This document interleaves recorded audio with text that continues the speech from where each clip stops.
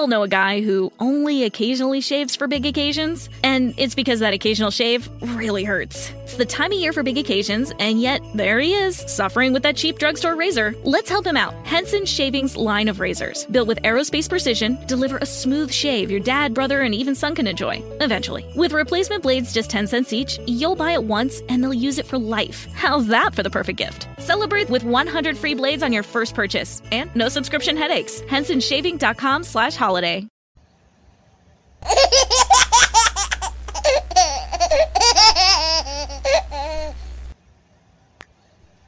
Hello everybody, welcome to Body of Christ Real Talk. Hola a todos, bienvenidos a una verdadera charla sobre el cuerpo de Cristo.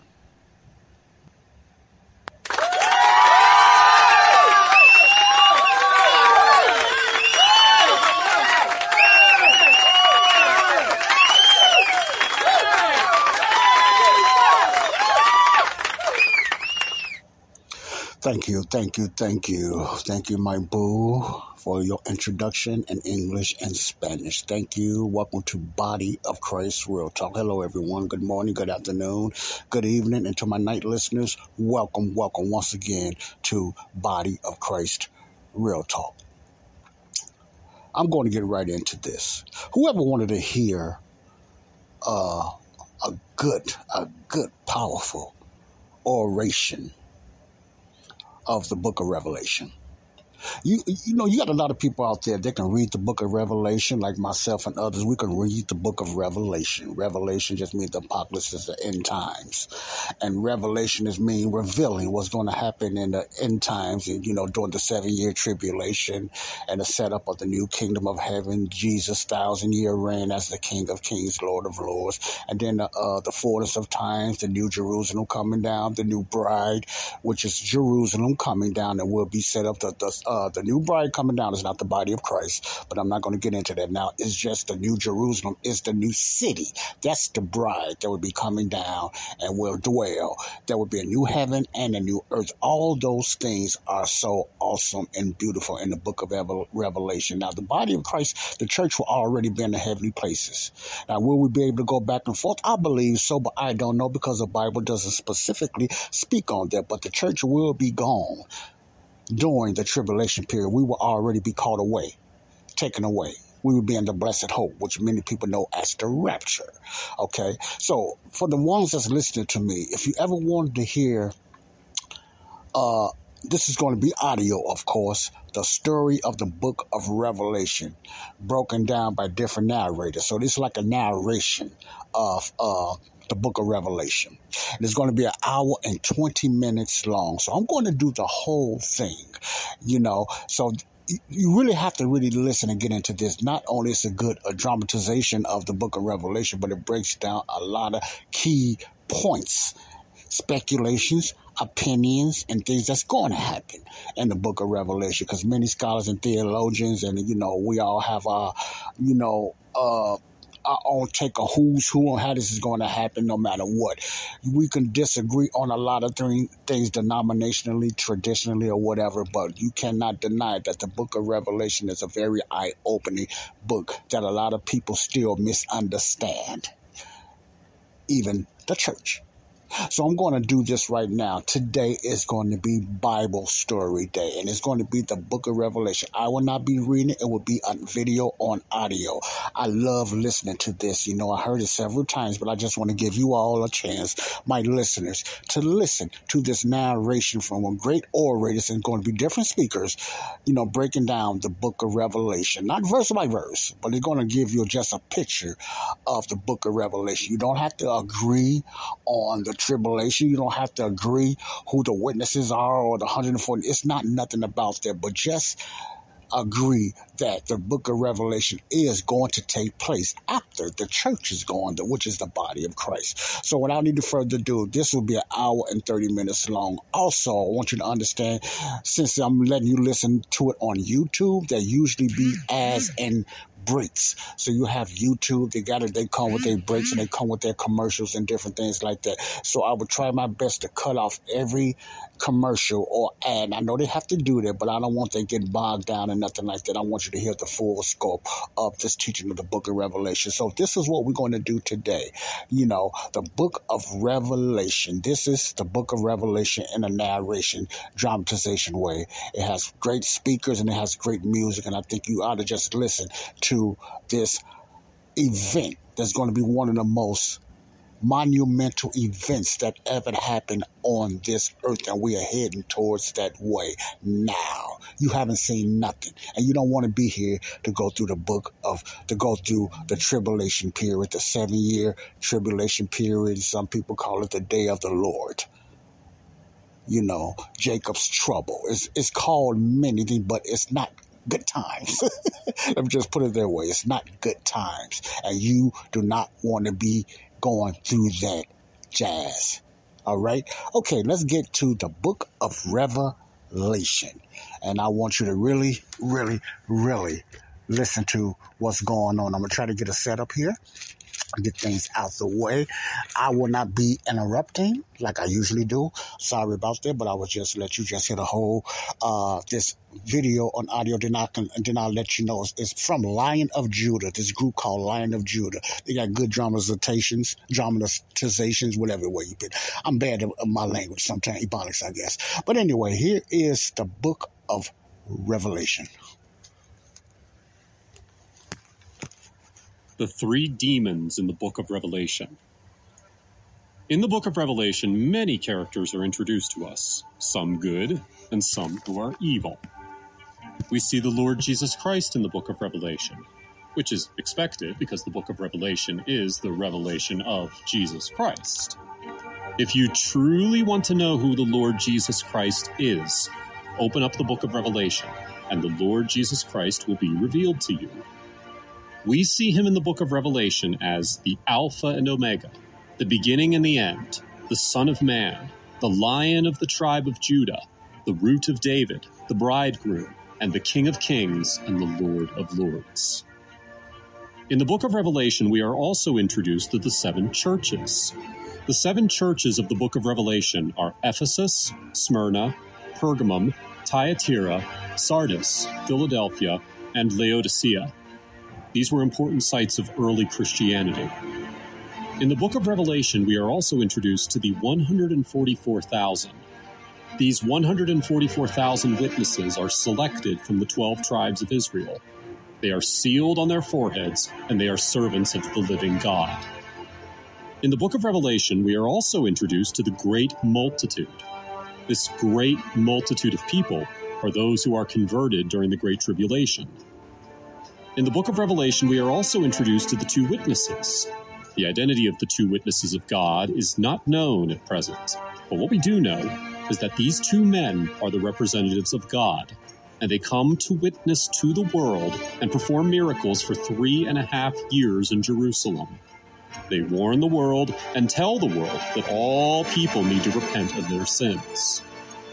We are also introduced to dark characters in the book of Revelation, characters that bring destruction along with them. In the book of Revelation, we are introduced to the 4 horsemen of the apocalypse, and they come with the beginning of sorrows spoken of in Matthew 24, verses 4 through 8. In the book of Revelation, we are also introduced to Abaddon, who is the angel of the bottomless pit. In Hebrew, the name Abaddon means place of destruction.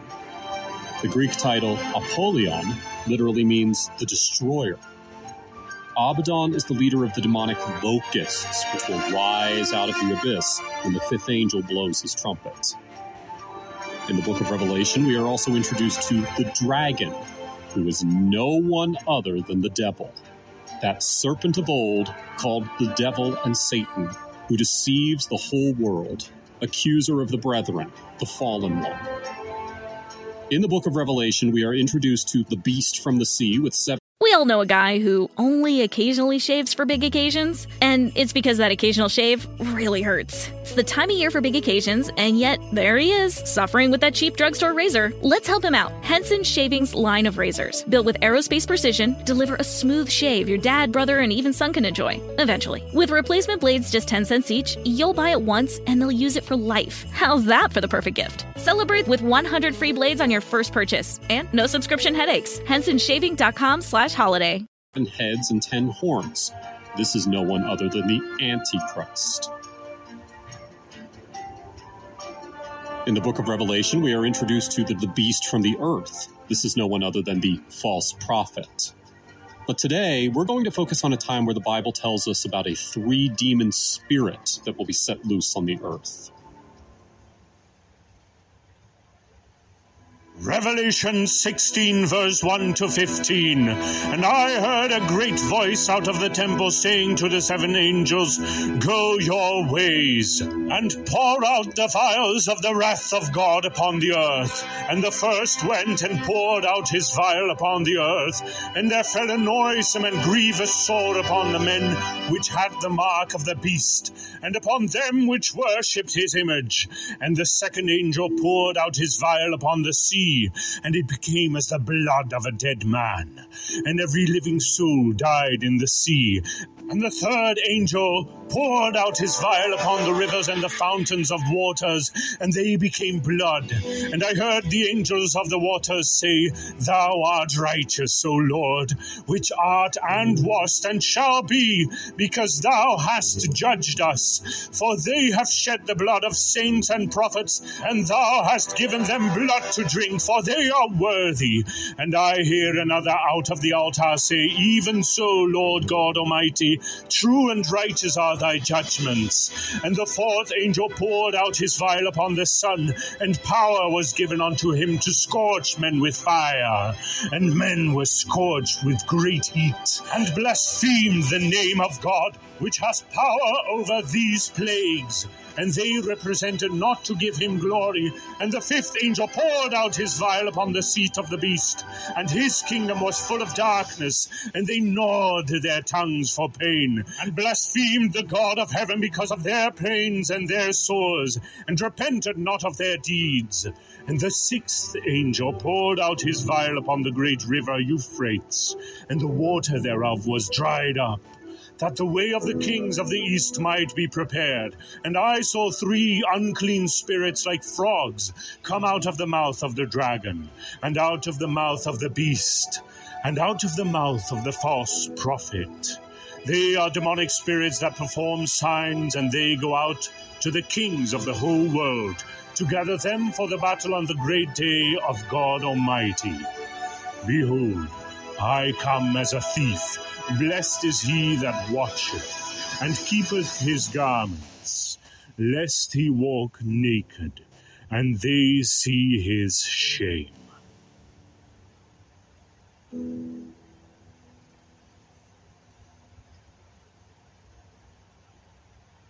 What are the things these 3 demons will do? Number 1, they will perform great signs and wonders. In other words, they will perform miracles. Revelation chapter 16, verses 13 through 14 says, And I saw 3 unclean spirits like frogs come out of the mouth of the dragon, and out of the mouth of the beast, and out of the mouth of the false prophet. For they are the spirits of devils, working miracles, which go forth unto the kings of the earth and of the whole world, to gather them to the battle of that great day of God Almighty. It is important to note that one of the devil's primary methods of deception is signs and wonders. Therefore, it is important to note that as a child of God, we should not seek signs and wonders. The Bible clearly tells us that the devil and his demons can perform them. In passages of the Bible, they are described as lying wonders. Revelation 16, verses 13 through 14 is not the only time the devil will use signs and wonders as his tool of deception. If we look at the record of the beast from the sea, who is the Antichrist, and the beast from the earth, who is the false prophet, we see that they too perform signs and wonders to deceive people. Revelation 13, verses 1 through 2 says, And I stood upon the sand of the sea, and saw a beast rise up out of the sea, having 7 heads and 10 horns, and upon his horns 10 crowns, and upon his heads the name of blasphemy. And the beast which I saw was like unto a leopard, and his feet were as the feet of a bear, and his mouth as the mouth of a lion. And the dragon gave him his power, and his seat, and great authority. And then later on in the same chapter, we see the false prophet performing miracles. Revelation 13, verses 13 through 14 of the King James Version says, And he doeth great wonders, so that he maketh fire come down from heaven on the earth in the sight of men, and deceiveth them that dwell on the earth by the means of those miracles which he had the power to do in the sight of the beast, saying to them that dwell on the earth, that they should make an image to the beast, which had the wound by a sword, and did live. The Bible does not go into detail regarding the exact miracles those 3 demons will perform. But what we do know is that their miracles will happen in order to deceive people. Number 2, they will deceive people. These 3 demons will go across the world to fulfill the plan of the devil in the book of Revelation. To the natural eye, people won't see what's happening. To the natural eye, it will look like the kings of the East are operating by themselves. The fact that the Bible says they are like frogs doesn't mean they will appear like a frog to humans. To the natural eye, everything will look normal. But the Bible reveals to us that there are 3 demon spirits that will be pulling the strings in the background. The Bible was just telling us how unclean these spirits are. These unclean spirits are referred to as frogs because the ancient Jewish people regarded frogs as unclean and repulsive. What these demon spirits will aim to do is that they will gather people to battle against God. This is the preparation for the great battle of Armageddon, the time when the children of perdition will want to face the children of God and God himself. They were gathered by the beasts, the false prophets, and these 3 demons. When all these things are unfolding upon the earth, the church will be already raptured and will not have to endure the things spoken of in Revelation 16.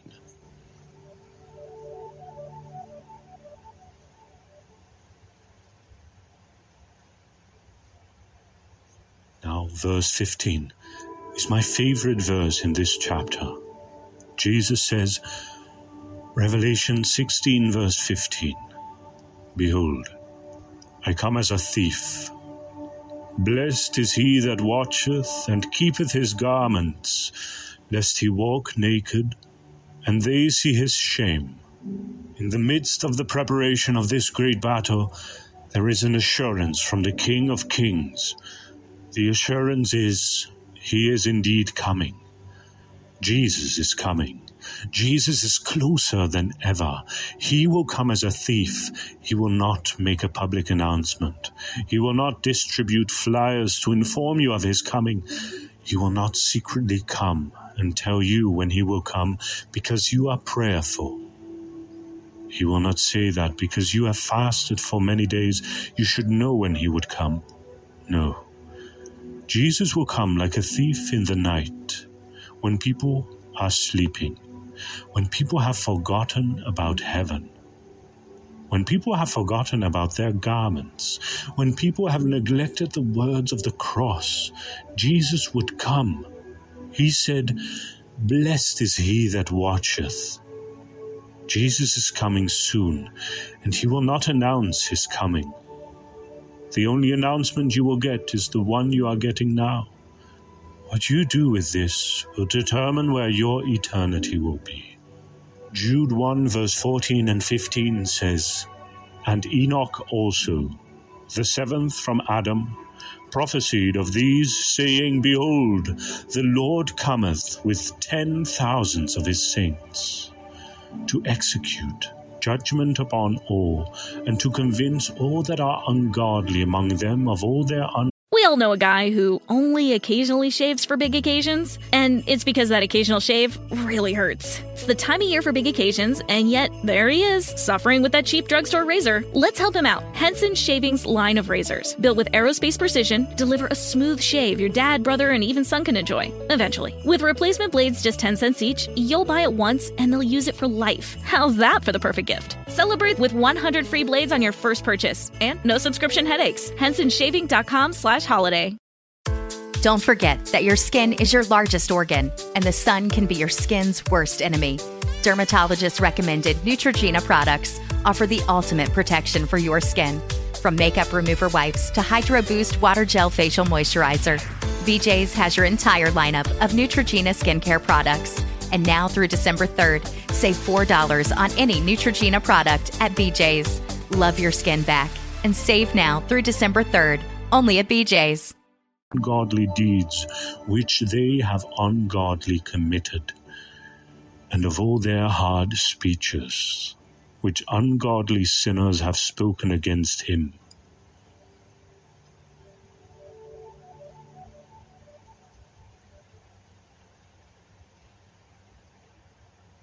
The four horsemen of the Apocalypse.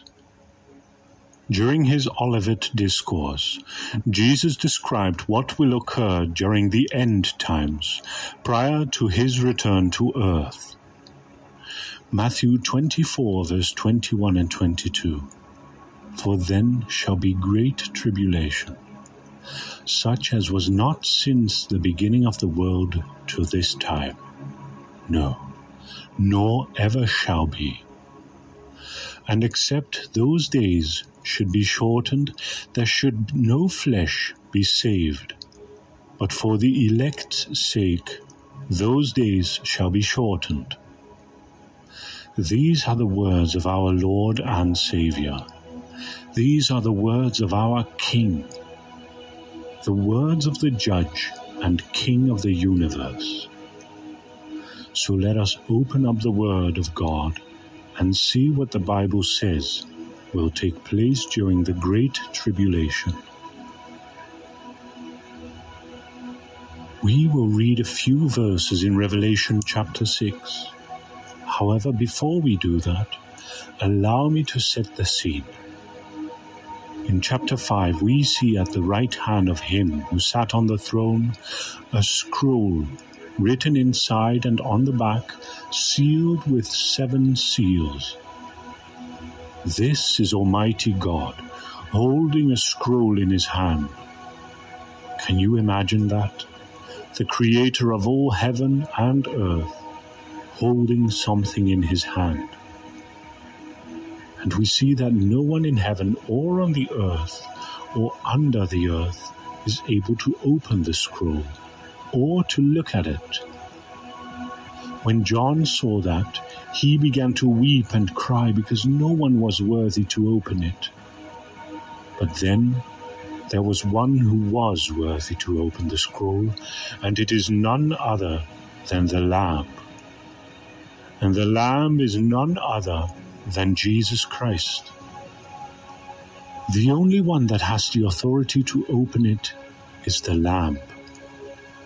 The only one that has the power to open it is the Lamb. The only one that has the ability to open it is the Lamb. Who else has the right to open up the seals except the Lamb who shed his blood before the foundation of the world? And then we see the Lamb take the book from the one who sits on the throne, the one who is none other than God Almighty. Now let us see the judgments that come upon this earth. Revelation 6 verse 1 to 8. And I saw when the Lamb opened one of the seals, and I heard, as it were the noise of thunder, one of the 4 beasts saying, Come and see. And I saw, and behold, a white horse, and he that sat on him had a bow, and a crown was given unto him, and he went forth conquering, and to conquer. And when he had opened the second seal, I heard the second beast say, Come and see. And there went out another horse that was red, and power was given to him that sat thereon to take peace from the earth, and that they should kill one another. And there was given unto him a great sword, and when he had opened the third seal, I heard the third beast say, Come and see. And I beheld, and lo, a black horse, and he that sat on him had a pair of balances in his hand. And I heard a voice in the midst of the four beasts say, A measure of wheat for a penny, and 3 measures of barley for a penny. And see thou hurt not the oil and the wine. And when he had opened the fourth seal, I heard the voice of the fourth beast say, Come and see. And I looked, and behold, a pale horse, and his name that sat on him was Death, and hell followed with him.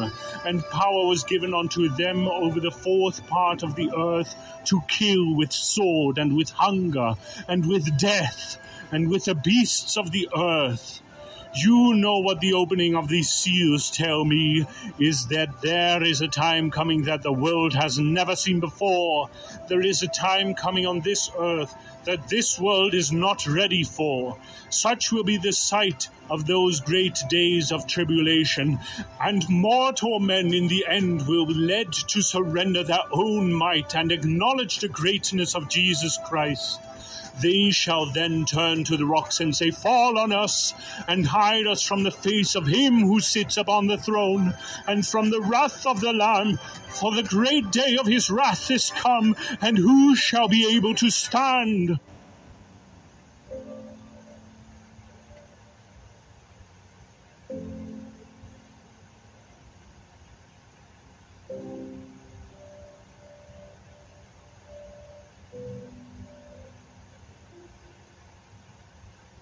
Revelation 6, verse 1 to 2. Now I saw when the Lamb opened one of the seals, and I heard one of the 4 living creatures saying with a voice like thunder, Come and see.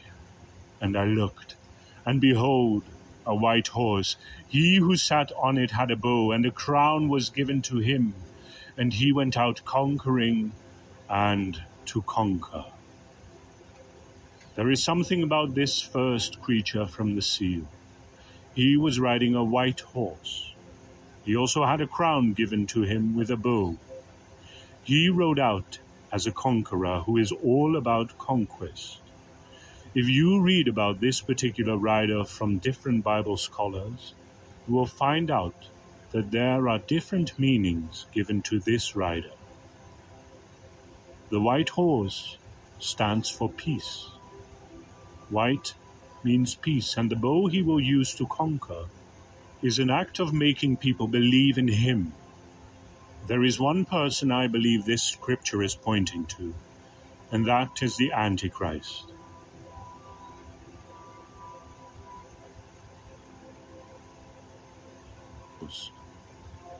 When we hear of the Antichrist, all we think of is the violence. We believe he will wage war and kill many people, which is true, but not initially. In the beginning, he will unite the people of the earth before turning on them. The truth is that he will be on a white horse, which signifies peace. The Antichrist will preach peace and conquer the hearts of many people. Matthew chapter 24, verses 4 through 5 says, Jesus answered, Watch out that no one deceives you, for many will come in my name, claiming I am the Messiah, and will deceive many. Today, we can already see the stage being set up for the reign of the Antichrist, immersed in the systems, theories, and ideologies of this world through entertainment, politics, economics, education, and science and technology. Children of God must therefore hold firm to the true light of God's word. They will not be conquered by this Antichrist. Number 2, the red horse. Revelation chapter 6, verses 3 through 4 says, "When he opened the second seal, I heard the second living creature saying, 'Come and see.' Another horse, fiery red, went out, and it was granted to the one who sat on it to take peace from the earth, and that people should kill one another. And there was given to him a great sword." The second rider is riding on a red horse. Red means blood. It signifies wars. The second rider will cause wars. He has a large sword with himself. Jesus mentioned this as the second thing also in Matthew chapter 24, verse 6, when he said, "You will hear of wars and rumors of wars, but see to it that you are not alarmed. Such things must happen, but the end is still to come." Jesus said there will be wars, and he said all these things must happen. The fact that many wars have occurred over the course of history does not mean that this rider has already arrived. After the Antichrist has preached peace, and after he has conquered the hearts of man, the true agenda will come to play. The red horse will come out and do its work. This teaches us that only Jesus, who is the Prince of Peace, can enthrone peace to the world, and not the government or the philosophy of this world. Not the Antichrist, because his peace will be fake and only temporary. We will see Jesus, the Prince of Peace, at work. The Bible foretells a 1,000-year period when Jesus Christ will create on earth a world of peace and justice without war and suffering. This period of time is known as the millennial reign of Christ. The peace that will come in this period will even affect the animal kingdom. The prophet Isaiah, in Isaiah chapter 11, verses 1 through 10, saw a glimpse of the 1,000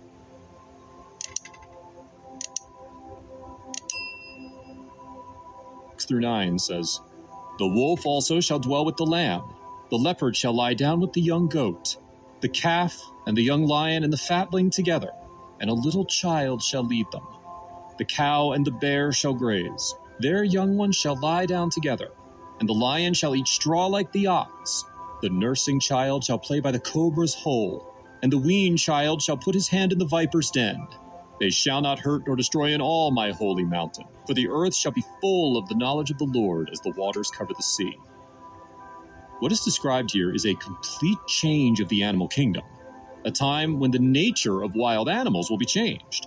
A child will walk among them in safety with no fear. Not only will the animal kingdom be changed, but the state of our lives will be. I want to introduce the son of Enoch, Methuselah, who is known for being the oldest man in the Bible. He lived to be 969. The Bible tells us that this age will be a normal occurrence for people during this time. We are told that health will improve so much so that not only will we be able to live longer and healthier lives, we will be able to walk amongst animals we wouldn't go anywhere near today.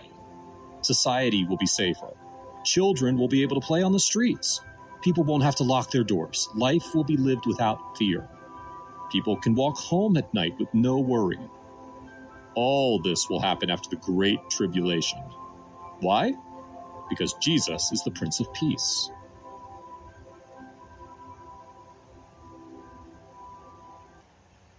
The book of Revelation is like no other book. A wise preacher once said there are two books that the devil hates most. Firstly, it is the book of Genesis, because it reveals to us the true nature of the devil.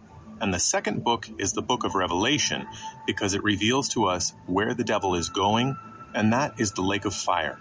The book of Revelation shows us where the world is heading. As you read the book of Revelation, you can see that the things that were written in this book 2,000 years ago are slowly but surely coming together and falling into place. The 9th chapter of the book of Revelation shows us a remarkable view into the spirit world. In this chapter, we see the spirit world spilling over into our world. The 9th chapter is probably one of the most controversial chapters in the Bible. The late Wilbur M. Smith, who made the book of Revelation his special study, once wrote, "It is probable that, apart from the exact identification of Babylon in Revelation 17 and 18, the meaning of the two judgments in this chapter represents the most difficult major problem in Revelation. This chapter reveals to us the reader's two frightening armies that cause havoc, the army from the pit and the army from the east. But today we are going to focus on the army from the pit, the bottomless pit. A great deal of controversy among biblical scholars surrounds Revelation 9:1-12. Some scholars argue that this is a description of literal locusts that come out of the bottomless pit.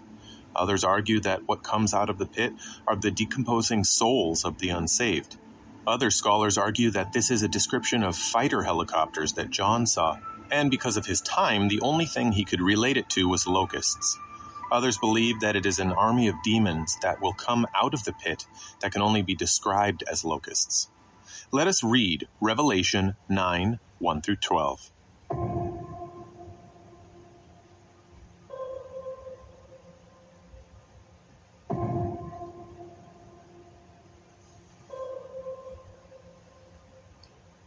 And the fifth angel sounded, and I saw a star fall from heaven unto the earth, and to him was given the key of the bottomless pit.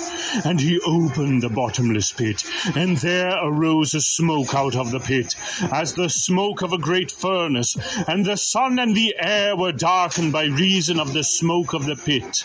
And there came out of the smoke locusts upon the earth, and unto them was given power, as the scorpions of the earth have power.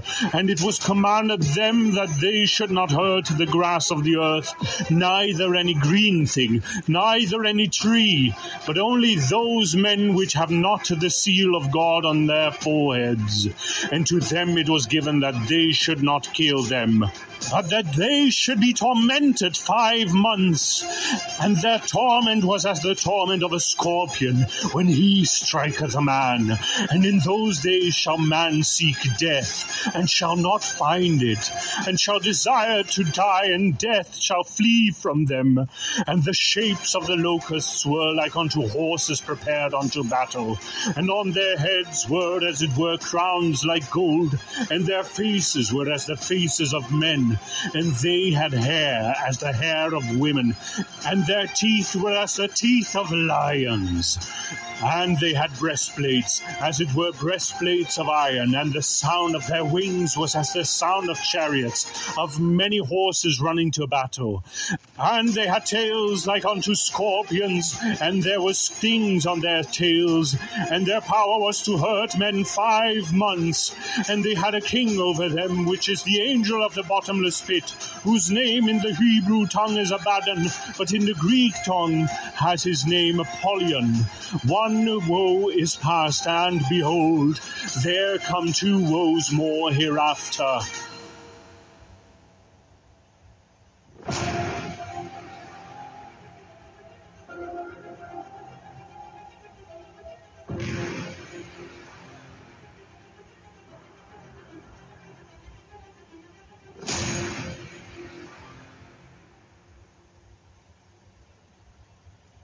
John, the man who was shown what will happen in the end time on the island called Patmos, saw something spectacular. He saw that the things that come out of the bottomless pit have a leader, a king that rules over them, whose name in the Hebrew tongue is Abaddon, but in the Greek tongue hath his name Apollyon. This story did not start here. We must have been hearing about this name called Apollyon. There have been short movies and videos that have been made and titled Apollyon. We must have also heard of Apollyon the Destroyer before. We may know of this name, but many of us don't know who or what bears this name. We don't know the power of the entity bearing this name, and we don't have the idea of what the entity will do. Many people have believed that this particular being that John talked about was Satan himself. They believed it is another name for Satan because of the title that was given to this angel, the Destroyer. But Apollyon cannot be Satan, and I will explain why. Starting from what led to this part of the Bible, John was seeing trumpets sounded by angels, and things were happening. As the trumpets sounded, each trumpet presents. We all know a guy who only occasionally shaves for big occasions, and it's because that occasional shave really hurts. It's the time of year for big occasions, and yet there he is, suffering with that cheap drugstore razor. Let's help him out. Henson Shaving's line of razors, built with aerospace precision, deliver a smooth shave your dad, brother, and even son can enjoy, eventually. With replacement blades just 10 cents each, you'll buy it once, and they'll use it for life. How's that for the perfect gift? Celebrate with 100 free blades on your first purchase, and no subscription headaches. HensonShaving.com/holiday. Don't forget that your skin is your largest organ, and the sun can be your skin's worst enemy.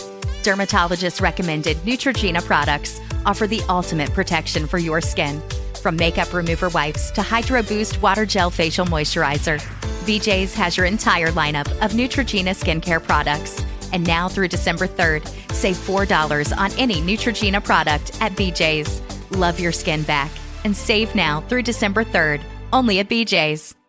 A disaster worse than the disaster that preceded it. The 5th, 6th, and 7th trumpets are called the three woes. The 5th trumpet was sounded by the 5th angel, and something happened. Revelation 9:1. And the 5th angel sounded, and I saw a star fall from heaven unto the earth, and to him was given the key of the bottomless pit. John said a star fell from heaven. This same star was given a key to the bottomless pit. The bottomless pit is a place that can only be described as a place of detention for the wicked angels, or the demons' world. If we remember another thing John said about this bottomless pit, it is a place where Satan himself would be locked for 1,000 years. We see this in Revelation 23. Here, this pit in Revelation 9, the pit is locked, but someone was given a key to open the bottomless pit. John said a star fell from heaven, and it was given the key to the bottomless pit. We were made to know that this star was a being, and the word he. The use of the word he is used to indicate that it was a being. The exact identity of this being who is given the keys is not known. Some argue it is Satan himself who is given the key, and others argue that it is an angel. The exact identity of this star is not explicitly stated. After the star was given the key, what did he do? The Bible says that he opened the bottomless pit. After he opened it, some locusts that looked like scorpions came out of the pit. The leader of these things was described in Revelation 9:11, whose name is Abaddon in Hebrew, and then Apollon in Greek, meaning the destroyer. The first thing we can know about this Apollon being is that he is locked up in the bottomless pit waiting to be freed. These things all came from a place called the bottomless pit. This should make us know one of the things that are in this place called the bottomless pit. It houses demons, angels of Satan, and all kinds of spirits that these angels control. There must be more angels like Apollon in this pit, but what we are concerned about is the Apollon who is given the power to destroy the earth. The fact that the Bible used the word locust doesn't mean they were ordinary locusts. If we look at the descriptions of these locusts, they look nothing like locusts. Revelation 9:7-10 KJV. And the shapes of the locusts were like unto horses prepared unto battle. And on their heads were as it were like gold, and their faces were as the faces of men. And they had hair as the hair of women, and their teeth were as the teeth of lions. And they had breastplates, as it were breastplates of iron. And the sound of their wings were as the sound of chariots of many horses running to battle. And they had tails like unto scorpions, and there were stings in their tails. And their power was to hurt men 5 months. These things don't look like locusts. If we know what locusts are, they're like grasshoppers. They have hind legs, which they can use to jump sometimes. They don't have human heads or human hair. They don't have breastplates. They don't have the shape of horses, and they look nothing like horses. That should tell you the description that John gave about these locusts doesn't mean that they look like the actual locusts. But the Bible scholars believe that he called them locusts because of their mission and their number. What do locusts do? The simple answer is, they destroy plants. Except these won't be destroying plants, and typically if you see a locust, you can't number them. They come in their thousands, hundreds of thousands. We see in the Bible that Satan fell with 1/3 of the angels. Therefore, we know that the devil does have beings that work under him. The kingdom of Satan does have a hierarchy. That are some spirits that are evil and more wicked than others. Just like we have the archangels in heaven who lead the other angels in some specific assignments, like fighting battles and delivering the messages of God to human beings, we can see the angel Michael in the book of Daniel helping the angel that was held by the prince of Persia. We can also get the record of his war with the fallen angels and Satan in heaven. Revelation 12:7-8 KJV. And there was war in heaven. Michael and his angels fought against the dragon, and the dragon fought, and his angels, and prevailed not. Neither was their place found any more in heaven. Angel Michael leads battles, and Apollon on the other side of Satan leads a group of demons or evil spirits that are described as locusts. It doesn't matter how powerful this angel is. It doesn't matter the number of things he can destroy. It doesn't matter the number of armies he has. His powers are limited. No matter how powerful and strong Apollon is, no matter how big his army is, he is not almighty. Only the Lord is almighty. However, the power Apollon will have during this period of time while he is on earth isn't to be played with.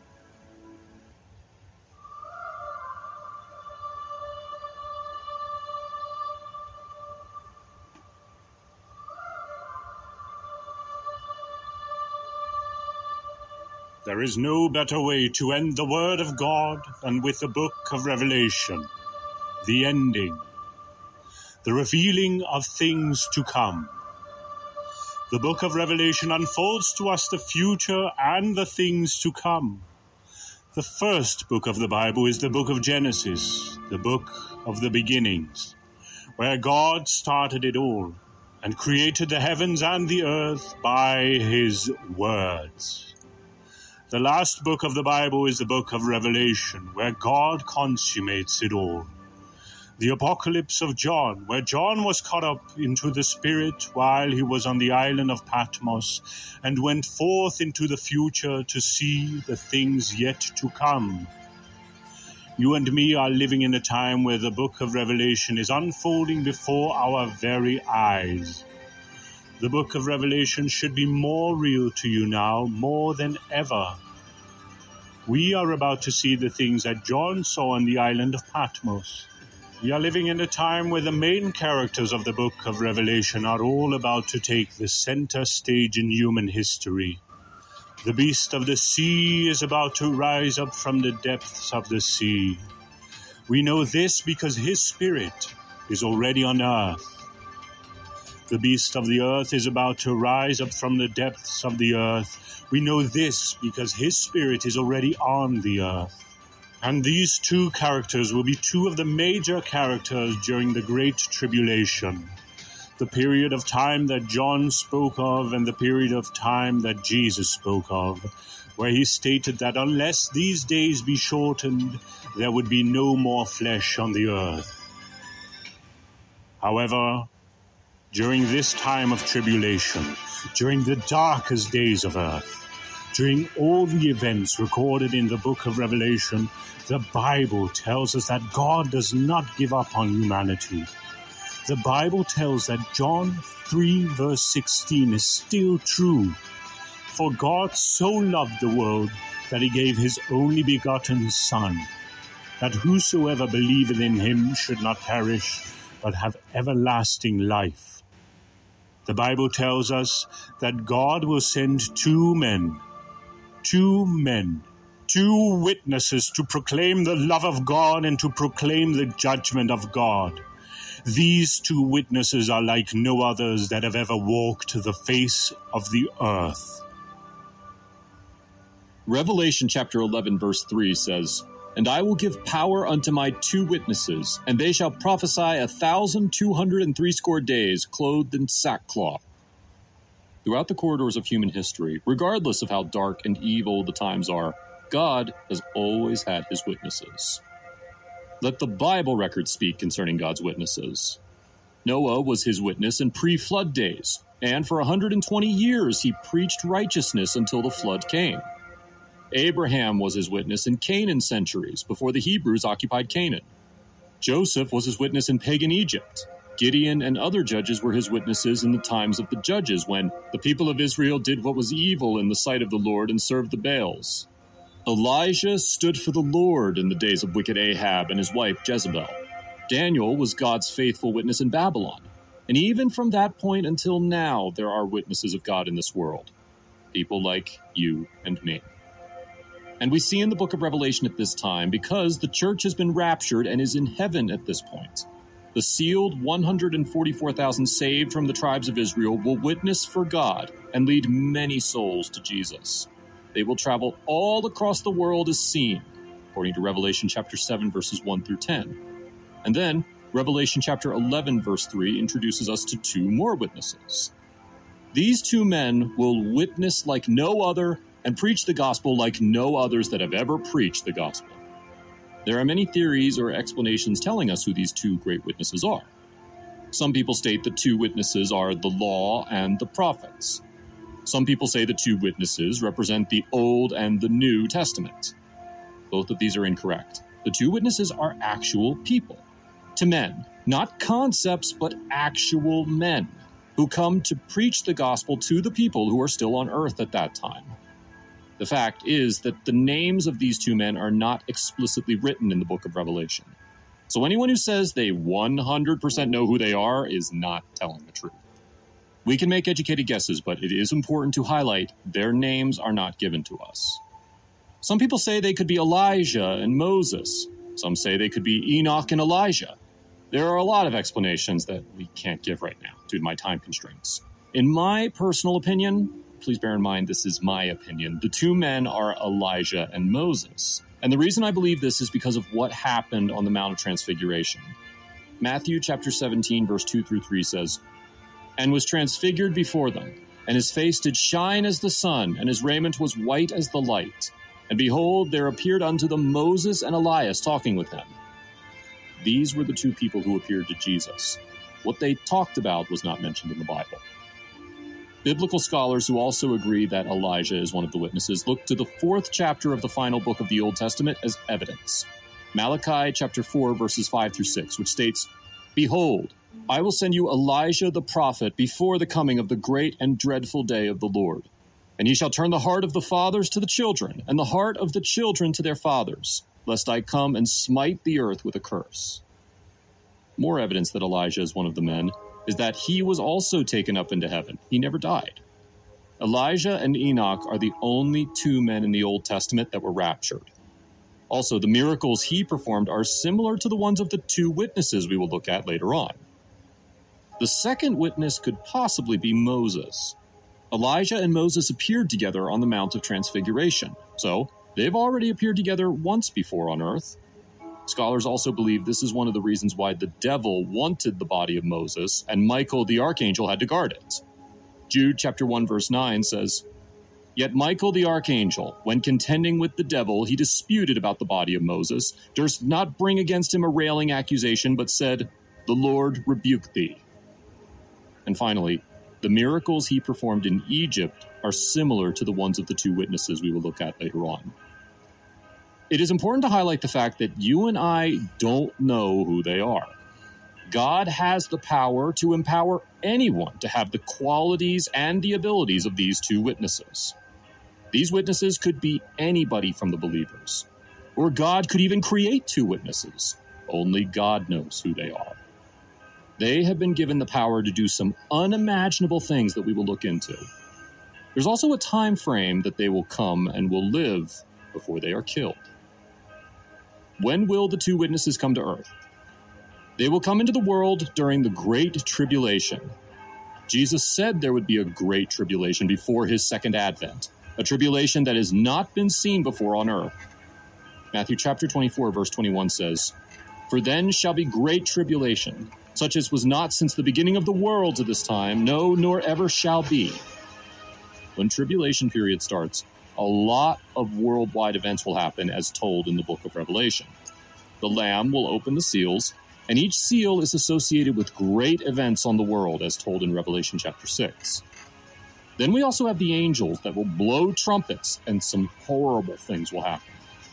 The two witnesses will come right after the 6th trumpet and before the 7th trumpet. This means that these witnesses will come during the Great Tribulation. What we should know about this is how great God is to send witnesses to tell people to repent. People will still get a second chance to repent and follow Christ, but not all obey. This is the same thing God will do when he will send his angels to preach the gospel of the Lord so that the world can change. Revelation chapter 14, verse 6 says, "And I saw another angel fly in the midst of heaven, having the everlasting gospel to preach unto them that dwell on the earth, and to every nation and kindred and tongue and people." This shows the love of God for mankind, even in the time of the Great Tribulation. This is God trying to tell the people to repent and change for the better. These two witnesses will come during the Great Tribulation. We now know that they are not coming before the rapture. God has the power to give power to anyone he likes, anyone who's ready to work for him. Who told you that you cannot get the power of God right now? Who told you that you cannot be empowered and do miraculous things? If you are ready to be used by God, he will empower you. You might see yourself as a weak person. You may think you have no power in you and you cannot be used by God. Who told you God is looking for powerful people? If he wanted powerful people, then there would be no need to empower anyone again. God wants you. 1 Corinthians chapter 1, verse 27 says, "But God hath chosen the foolish things of the world to confound the wise. And God hath chosen the weak things of the world to confound the things which are mighty." So what are the things these witnesses will do? They will have the power to witness. We call them the true witnesses because of what they have been empowered to do by God. Witnessing is not an easy thing to do. Witnessing must be backed by the power of God. These men will preach like no other men before them. I want you to think of the best sermon you have ever heard. It will fail in comparison to what these men will preach. I remember a gospel town preacher who I used to listen to as a boy. When he used to preach, he could preach about hell so well. The actual temperature in the church would rise to the point it would make you repent. Oh, that man could preach hellfire.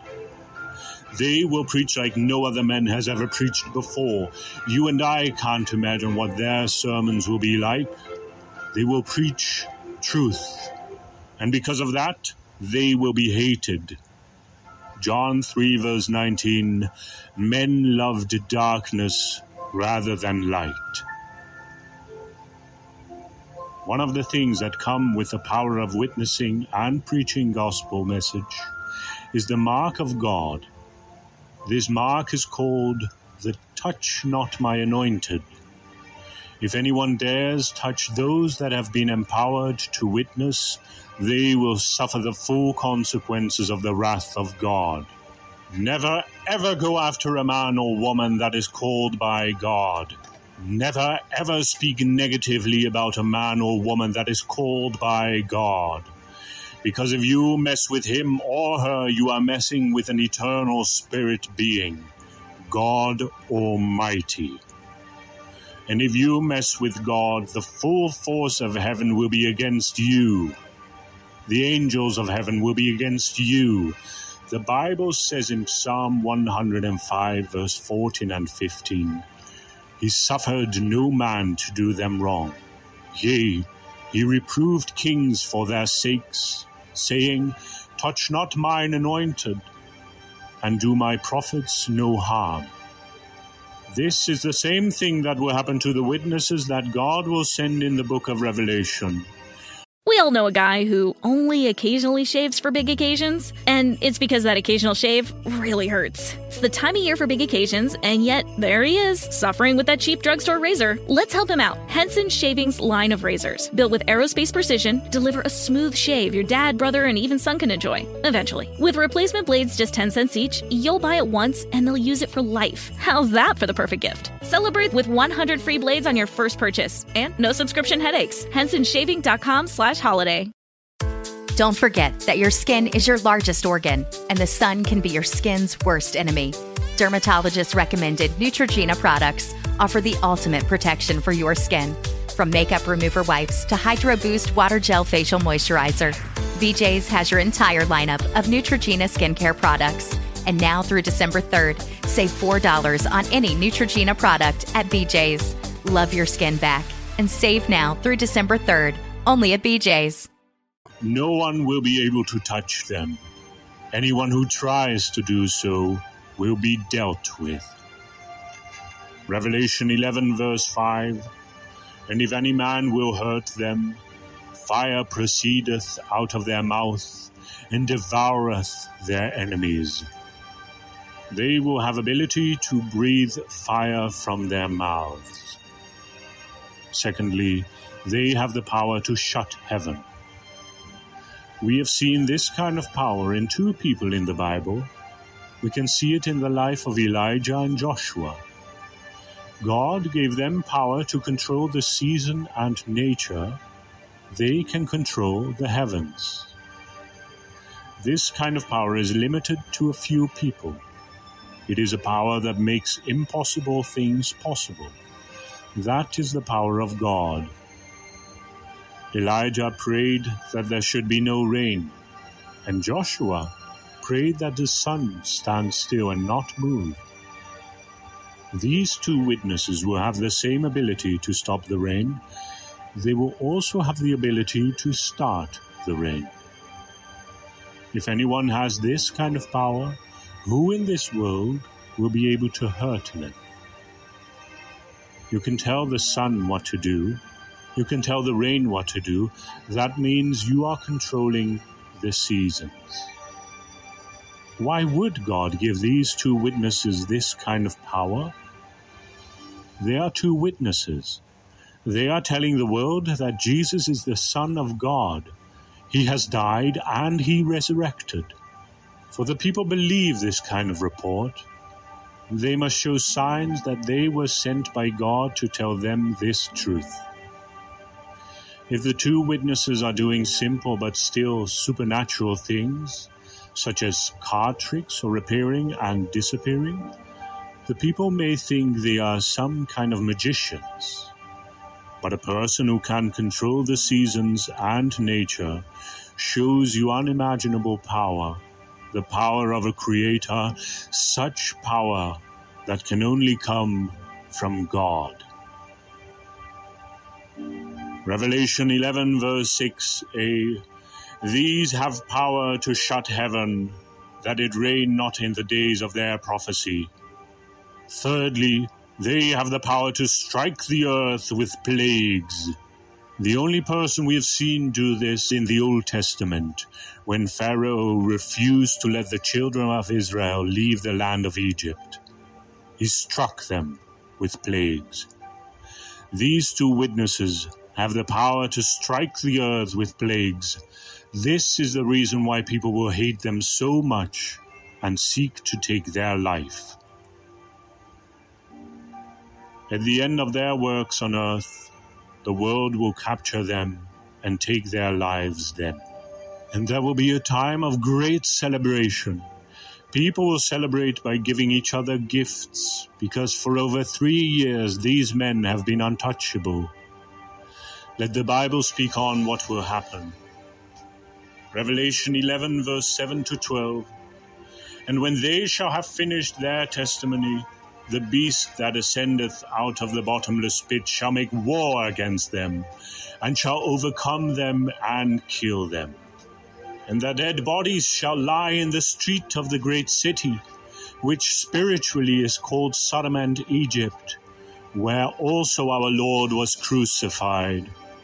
And they of the people and kindreds and tongues and nations shall see their dead bodies 3 days and a half, and shall not suffer their dead bodies to be put in graves.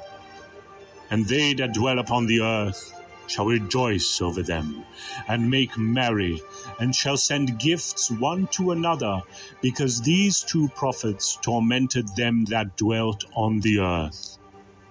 And after 3 days and a half, the Spirit of life from God entered into them, and they stood upon their feet, and great fear fell upon them which saw them.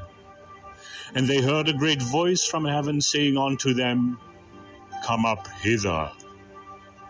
And they ascended up to heaven in a cloud, and their enemies beheld.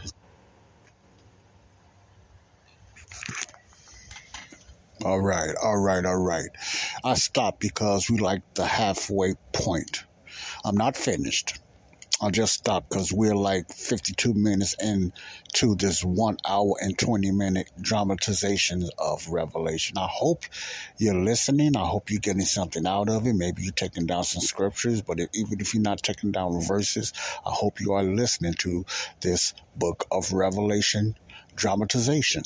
And I'm going to give you some information how to go on YouTube and look up this video because they have such beautiful pictures of the clouds and real clouds and stuff like that. And, whoever made this video done an outstanding job with the dramatization and the visual aspects of this dramatization documentary movie about the book of Revelation. Very powerful. I'm going to get right back to it in its entirety, but I just want you to understand these two witnesses that's going to be coming, that's going to be happening in the book of Revelation. I think it's 11 and all that. Many people have speculation who these witnesses are. It doesn't matter. No, it really doesn't matter. But, we are speculative people. We always just try to find out who's who, who's what, and stuff like that. Many people have their beliefs that it's Elijah and Moses, or Elijah and Enoch. That's the most famous beliefs that many believers and theologians believe they are. But it leans more towards Elijah, and Moses because of the things that they do, etc. But either way it go, like the one that's doing this dramatization, one of them was explaining God can use anybody. It does not have to be Elijah and Moses. So what I don't want you to think, I don't want you to be going out listening to this saying, yes, it's going to be Elijah and Moses, because we do not know that. Nobody knows. The Bible is not specifically, it doesn't specifically say who these two witnesses are. Why? Because I don't think that's a very big importance, because too many people, if the Bible just went out and said it was Moses and Elijah or Moses or Enoch, a lot of us probably would be putting too much into that. People probably be celebrating these certain days. People probably be saying Moses and Elijah be coming back and they be making dramatization. They be making movies. Ain't no telling why God done that. But I can see people just doing all kind of things, even worshiping these two witnesses before they even come back, even in the church. So God is a God of wisdom. He has a reason why he did not mention their names. Now, I'm not saying it cannot be Moses or Elijah or even a Moses or Enoch. I believe in my own opinion, it's Elijah and the Moses, but I don't know.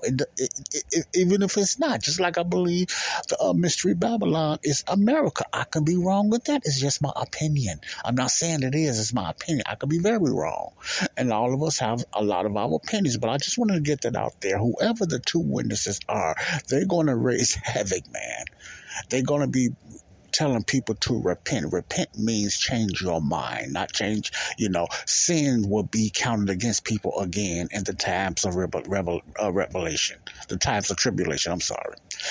Your sins, if you in the tribulation period and you don't make it through the rapture of the church and you still living, your sins will be counted against you again. So therefore, you will have to repent of your ways and change your mind, because you will be guilty of your sins again, because the grace period will be gone.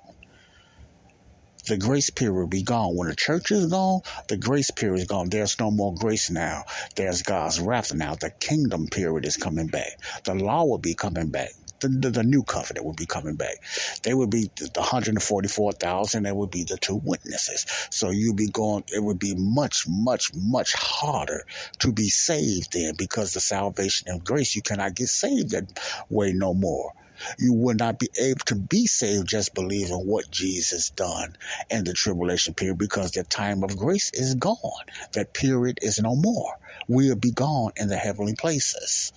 Okay, we will be going through our own judgment, which will be the judgment seat of Christ for rewards, not salvation, but for rewards. Okay, I don't want to confuse you, so I want to get that out there. The church is not going to go through the tribulation. The body of Christ will not be going through this tribulation. This is only for the ones that will be left here. There will be another dispensation, which means it will be going back into the kingdom program. The tribulation is before the 1,000-year millennial reign of the Jewish king, Jesus the Messiah, the Yeshua. okay, will come back and reign on earth for 1,000 years. So therefore, there will be no more salvation based on what Jesus done like it is now. You will have to believe who Jesus was.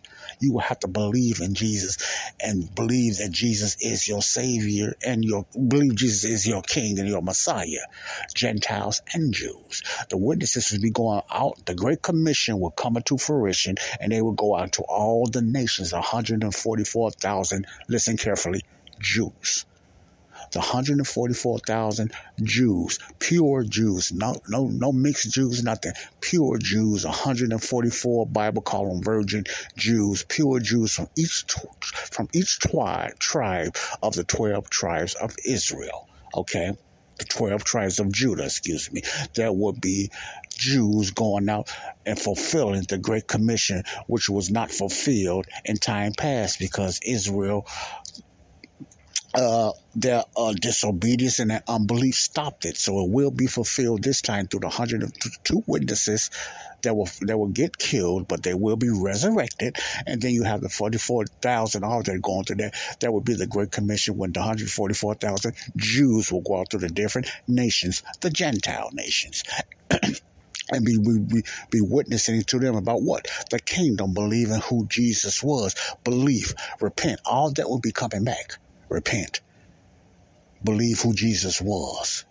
See, because it's not the grace period. It's a more tougher way to be saved, if I could put it plainly, in the tribulation period. And many will not be able to succeed because of the persecution, because of the beheading, because of the deception of the Antichrist, because he's going to have a lot of people follow him, then he's going to turn his back. He's going to break the treaty.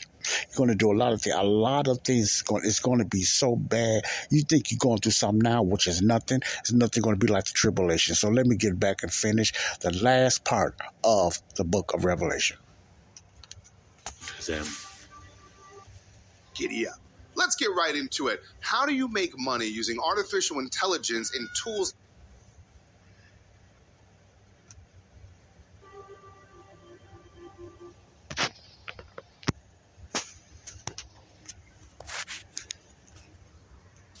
I try to tell you sometimes ads come in and it's all got something to do with making money. Huh? Let's get back to this. Verses 1 to 3.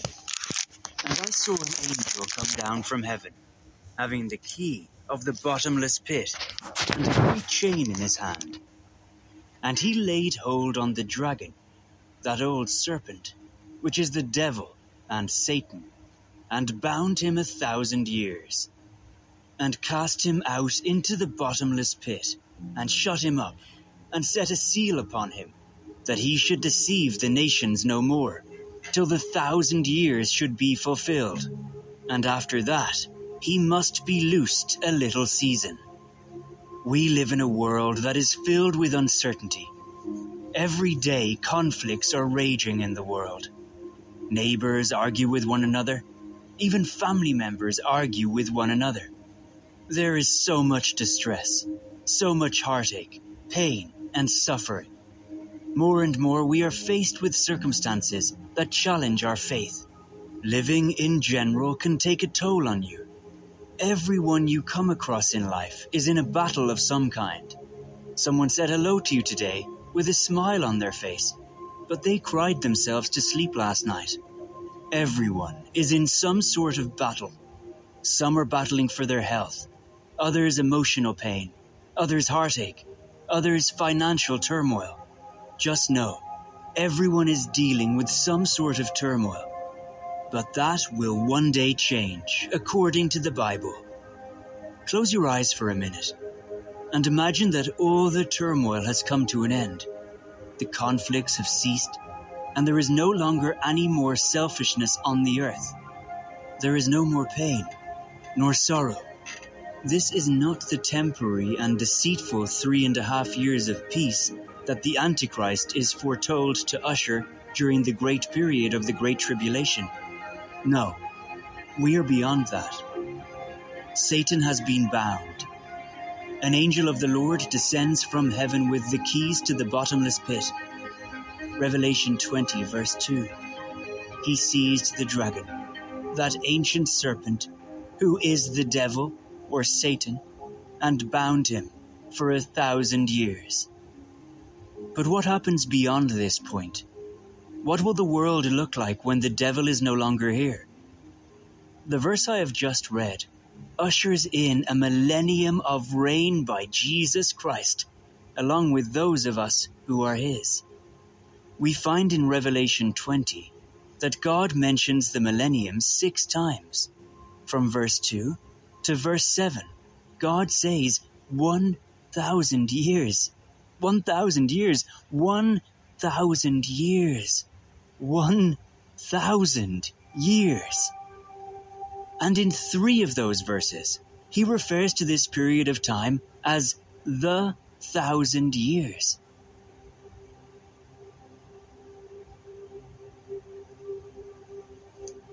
So, what happens during the 1,000-year time?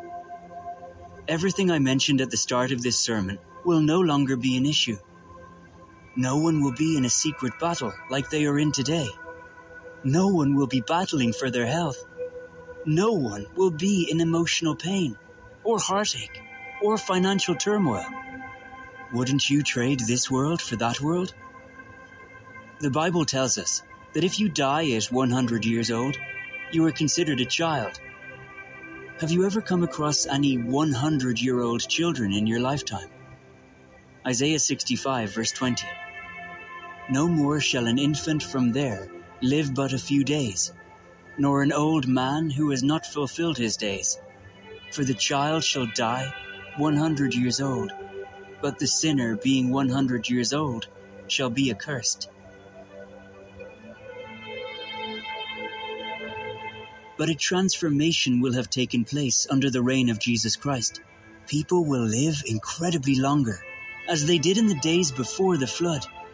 No one in the Bible has ever lived 1,000 years, but they will. Methuselah died at 969 years old. Jared died at 962 years old. Noah died at 950 years old. But during the millennial reign, people will live for 1,000 years. Can you grasp that? People will ask each other, "How old are you?" And the person will reply, "I am 456 years old." Imagine that. Can you imagine? Imagine that people will be living for 1,000 years. You may say you wouldn't want to live for 1,000 years on this earth. Yes, you would. Because Jesus Christ would have returned on this earth and he would have established himself as king in Jerusalem. We all know a guy who only occasionally shaves for big occasions, and it's because that occasional shave really hurts. It's the time of year for big occasions, and yet there he is, suffering with that cheap drugstore razor. Let's help him out. Henson Shaving's line of razors, built with aerospace precision, deliver a smooth shave your dad, brother, and even son can enjoy, eventually. With replacement blades just 10 cents each, you'll buy it once and they'll use it for life. How's that for the perfect gift? Celebrate with 100 free blades on your first purchase, and no subscription headaches. HensonShaving.com/holiday. Don't forget that your skin is your largest organ, and the sun can be your skin's worst enemy. Dermatologist recommended Neutrogena products offer the ultimate protection for your skin. From makeup remover wipes to Hydro Boost Water Gel Facial Moisturizer, BJ's has your entire lineup of Neutrogena skincare products. And now through December 3rd, save $4 on any Neutrogena product at BJ's. Love your skin back and save now through December 3rd, only at BJ's. Jesus will be in charge. He will be reigning over a world that accepts and acknowledges that he is the King of Kings and the Lord of Lords. A world that accepts him as the giver of life and him as the almighty, all-powerful God. A world that obeys his commands. The Bible tells us it will be a time of peace. Think about that. Peace will abound on this earth. No conflict between this nation and that nation. Peace will be the atmosphere of the earth. Not only peace, but joy. Unspeakable joy. Joy in its purest form. The joy of the Lord will go out on the face of this world. And there will be no devil. He will be locked up. I would swap this world for that world in a heartbeat. In a heartbeat.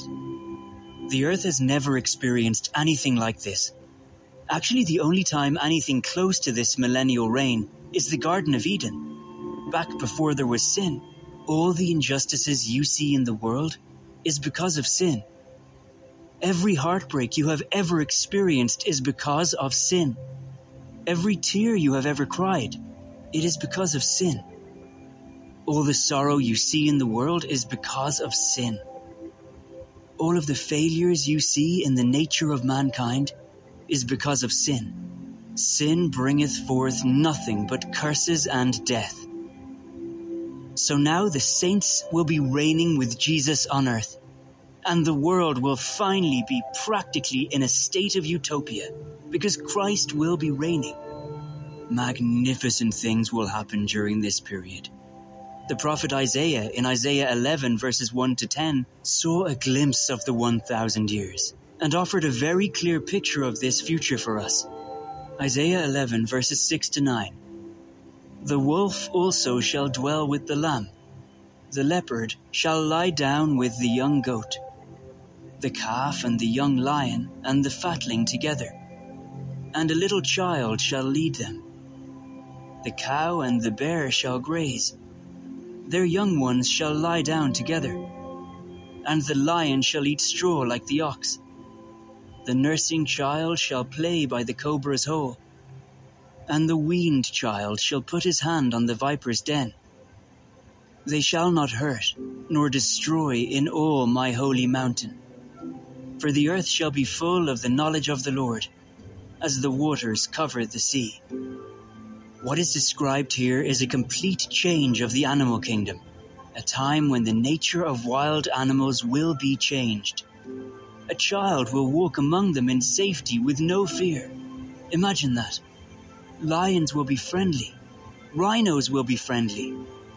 Society will be safer. Children will be able to play on the streets. My grandfather told me about how 90 years ago, he and his brother, when they were both 7, they literally walked across town to their grandparents' house. Just the two of them. 2 kids walking alone. And he said nowadays, you won't see that. You can't let your children out of your sight in this world. But when, in the millennial reign, you will. People won't have to lock their doors. Life will be lived without fear. People can walk home at night with no worry. All this will happen after the Great Tribulation. Look at what will happen to the tribulation saints that will be saved during the Great Tribulation.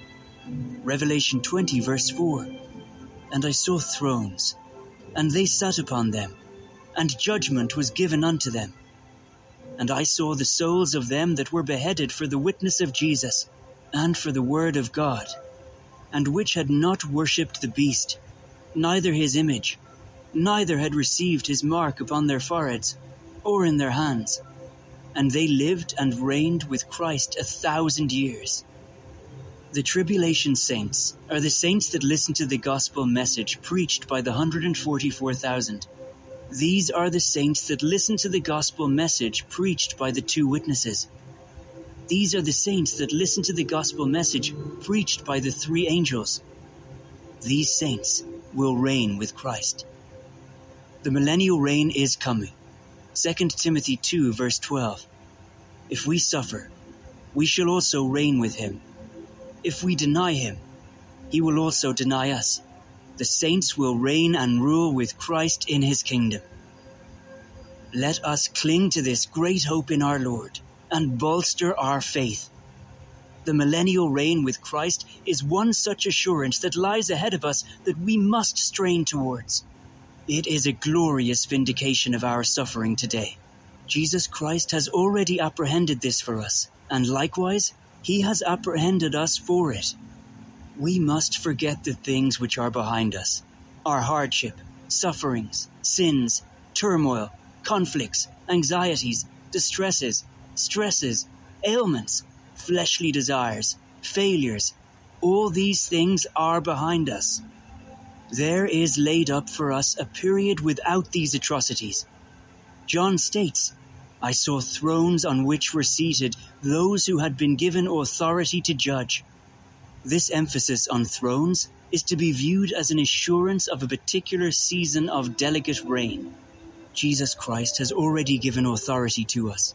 But this period that we look forward to in hopefully exciting ways will be unprecedented. This period will be wonderful. We will no longer need faith because we will be able to see Christ Jesus as he reigns.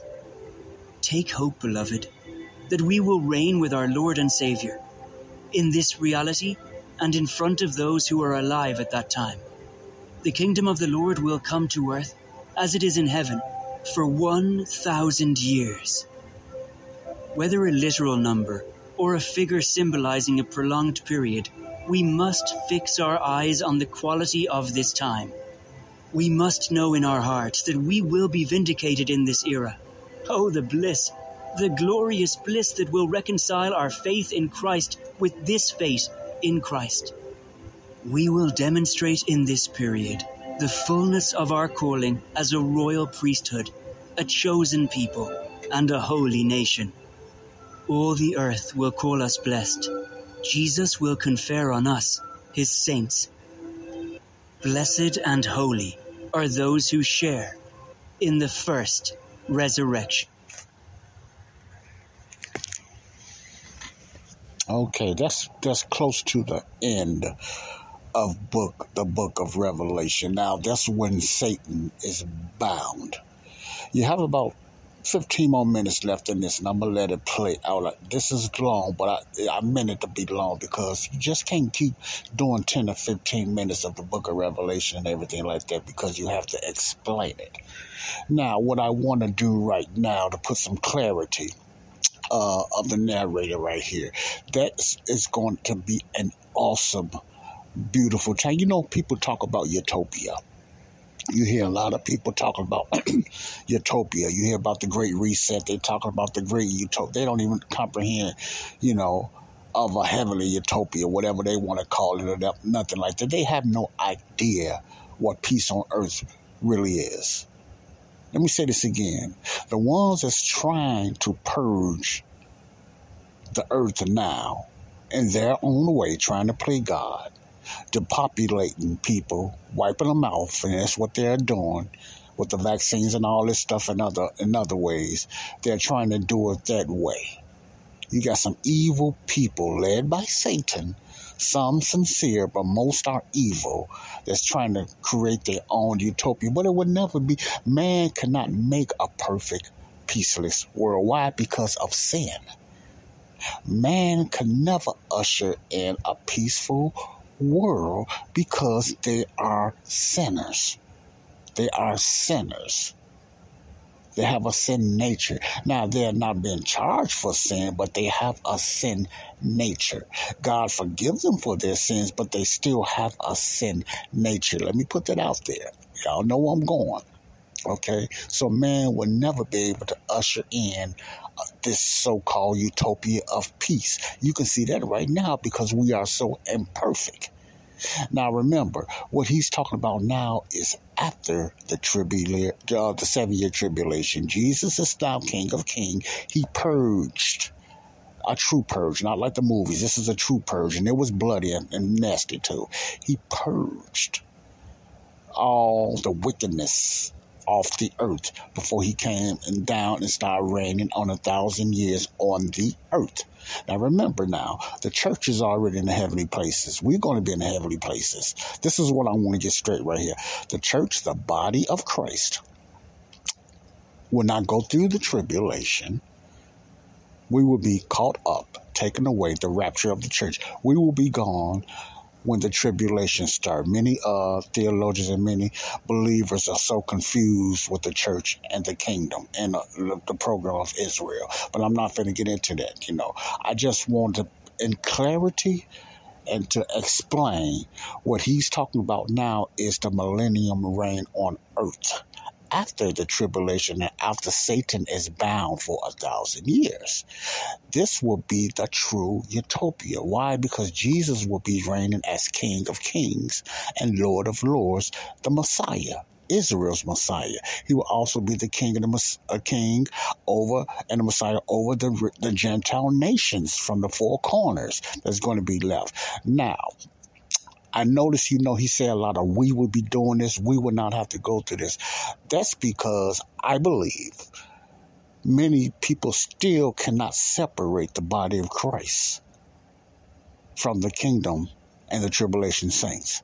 They still put those two together. The body of Christ will not be reigning on earth. The body of Christ will be reigning in the heavenly places.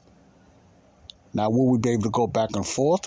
Yes, I believe so, but the Bible does not say that. And you will notice anytime when you don't separate the church, the body of Christ, from the church and the tribulation saints, you put them all together. So you said you just said the church is going to be going in the rapture, but at the same time, you're still using the plural,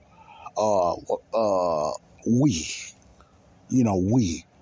This is what we're going to be doing on the earth. See, that means you're putting everything together. Now, I'm not doing this to put the narrator down or nothing like that. I am trying to explain rightly dividing. This is going to be a beautiful thing that's going to go on the earth after Satan is bound for 1,000 years. I think he's going to get into that later when Satan is let loose. That's why it does matter, but we have to understand when someone is teaching the book of Revelation and they are not rightly dividing, the majority of what they talk about is so true, but if you don't rightly divide, you put the church, the body of Christ, and the tribulation, not that so much the tribulation saints, but you have everybody together. And that becomes an issue. And that brings confusion. Because remember, the church is a mystery. The church was hidden, God's hidden wisdom. We are separated from the saints that's going to be reigning on the earth after the tribulation period. Now, let me go back. Who are the saints of the tribulation period? Those the ones that made it through. Some might got beheaded, and some might just, made it all the way through from hiding and all kind of stuff. Jews and Gentiles in that day. Those are the tribulation saints. Not us, not the body of Christ. Those are the ones that got left from the rapture, and they had to be saved by believing, and they had to endure to the end, like the book of Matthew talks about. Those are the ones that had to endure to the end. They had to believe Jesus was their king. So they have to get persecuted. They have to get persecuted. They have to hide out and stuff like that. And they made it through either by being beheaded or either by just making it through. By then, those are the tribulation saints. The tribulation saints are the ones that made it by believing Christ as their king, made it through the 7-year tribulation. Okay? Not the ones that was raptured. These are the ones that was left after the rapture because they didn't believe what Jesus done. So they had to believe now who Jesus was, because grace period is gone. The grace period is gone. When the church is gone, God's grace is gone. Sin is going to be charged again. He's coming down his wrath, and God's anger is going to come down. There's not going to be what people been talking about in the grace period. Why God ain't doing this? Why God ain't doing this? Why God ain't doing this? God is going to be doing that in the tribulation period. So he has not forget. God will be doing what a lot of people say why he's not doing it now. He wasn't doing it now because we under grace. He's giving people time to be saved, and he's not charging no one with sin. But during the tribulation period, when grace is gone, that dispensation is gone now, so God is going to pour down his wrath because we're not under grace no more. His grace has stopped. His wrath has come now on the earth like it did in the days of Moses. He's pouring, the days of Noah. But it ain't going to be with water this time. It's going to be about fire and all kind of stuff. Worse than what happened in Egypt in the days of Moses. The wrath of God is coming down. Satan's wrath is going to be there as well because he's going to get kicked out of the heavenly places, the second heavens. He's going to be on earth and stuff like that. So I don't want to get you confused. The tribulation saints are the ones that made it through the tribulation. They're the ones who are going to be reigning with Christ in the 1,000-year millennium. Age is going to be like it was back in the past before. Okay? Before sin took place. Now, let me explain that. This is very important. Let me explain that. There was no age time period in the time of Adam and Eve. there was no age or how old nobody was because there was no time period. There was everlasting of everlasting. You got that?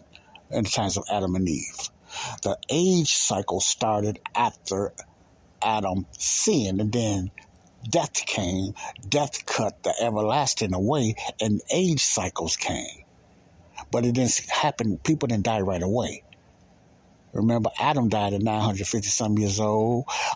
Methuselah was the oldest, 969. Then there was Jared, the second oldest, 900. They was dying, but it was real slowly. It wasn't as fast and rapid as it is now. So it was taking place traditionally, but people lived long age cycle started. People were still going down, dying because of death came. But you got to remember, look how long those people was living. And then when sin came, it was cut short, so they started dying, but they still lived a long time. Okay, because their body started dying. Everything started dying. Not only the human race, but grass, trees, animals, and everything. You got that part. Okay, that's how it's going to be in the millennium reign of Christ. Because Christ is going to deal with all the wickedness and sin.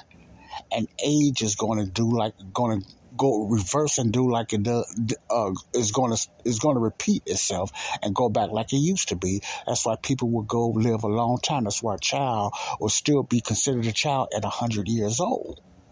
See? Now, will there still be sin? That's the question. In the millennial reign of Christ, will there still be sin? Would you still be able to sin? And the answer to that is yes. Yes, you still can choose to sin. Why? Because the sin nature is still... We all know a guy who only occasionally shaves for big occasions, and it's because that occasional shave really hurts. It's the time of year for big occasions, and yet there he is, suffering with that cheap drugstore razor. Let's help him out. Henson Shaving's line of razors, built with aerospace precision, deliver a smooth shave your dad, brother, and even son can enjoy, eventually. With replacement blades just 10 cents each, you'll buy it once, and they'll use it for life. How's that for the perfect gift? Celebrate with 100 free blades on your first purchase, and no subscription headaches. HensonShaving.com/holiday. Don't forget that your skin is your largest organ, and the sun can be your skin's worst enemy. Dermatologist recommended Neutrogena products offer the ultimate protection for your skin. From makeup remover wipes to Hydro Boost Water Gel Facial Moisturizer, BJ's has your entire lineup of Neutrogena skincare products. And now through December 3rd, save $4 on any Neutrogena product at BJ's. Love your skin back and save now through December 3rd, only at BJ's. Go down there, you just choose to obey God. See, the sin nature is still, even though Satan is bound, see, Satan is not the master of sin. Even though Satan is bound, that other problem is still there. What is that? Sin and death is still around. Sin and death, so people will live longer. They will live a long time. But as long as you still have death, that they're still eventually going to die, but they will live longer. That's why they were saying some people go live for 1,000 years. And he was making jokes about that. Man, how old are you, man? I'm 516 years old. Man, I beat you by one. I'm 507. You know, it's funny, but it's true. People will live a long time. People will live a long time. There will be a lot of more peace. It will not be perfect peace yet until the fullness of times. Let me get into that. Perfect peace is not going to come until the new heaven and earth is made. Okay? Because he's going to destroy heaven and earth, and he's going to enter hell, and sin and death will be through in the lake of fire. And you will not have perfect peace in a sinless world until death, hell, and sin, well, mainly sin and death, get through in the lake of fire at the great white throne judgment. Okay? So long as it's sin, you're going to always have death. And you have still death because what? There is sin. So even in that beautiful, wonderful, so-called perfect millennial reign of Christ, people will still rebel. That's going to be proven when Satan finally gets loosed after 1,000 years. He's still going to be able to manipulate certain ones, to follow him for his last battle. Okay, not the battle of Armageddon, that already took place, but that last battle before God poured down his rain of fire and wiped them all out. I don't know too much about that deep part. I'm limited on that. But that's how it's going to happen. Okay, it would be that final battle, Battle of Armageddon. It's not the final battle. It's when they're going to gather together. They're going to come to Jerusalem, and God is going to wipe them down with rain of fire. That's the final battle. Then God is going to melt and destroy the old heaven and old earth because it's been cursed with the wicked fallen angels and stuff like that. So heaven and earth has been cursed. It had to be renewed for purity to come. So God would destroy the old heaven and he would destroy the old earth. I'm making it plain as I can. And he will make another heaven and a new earth. And the new Jerusalem as well will come down from heaven as the bride. Not the body of Christ. That's not the body of Christ coming down.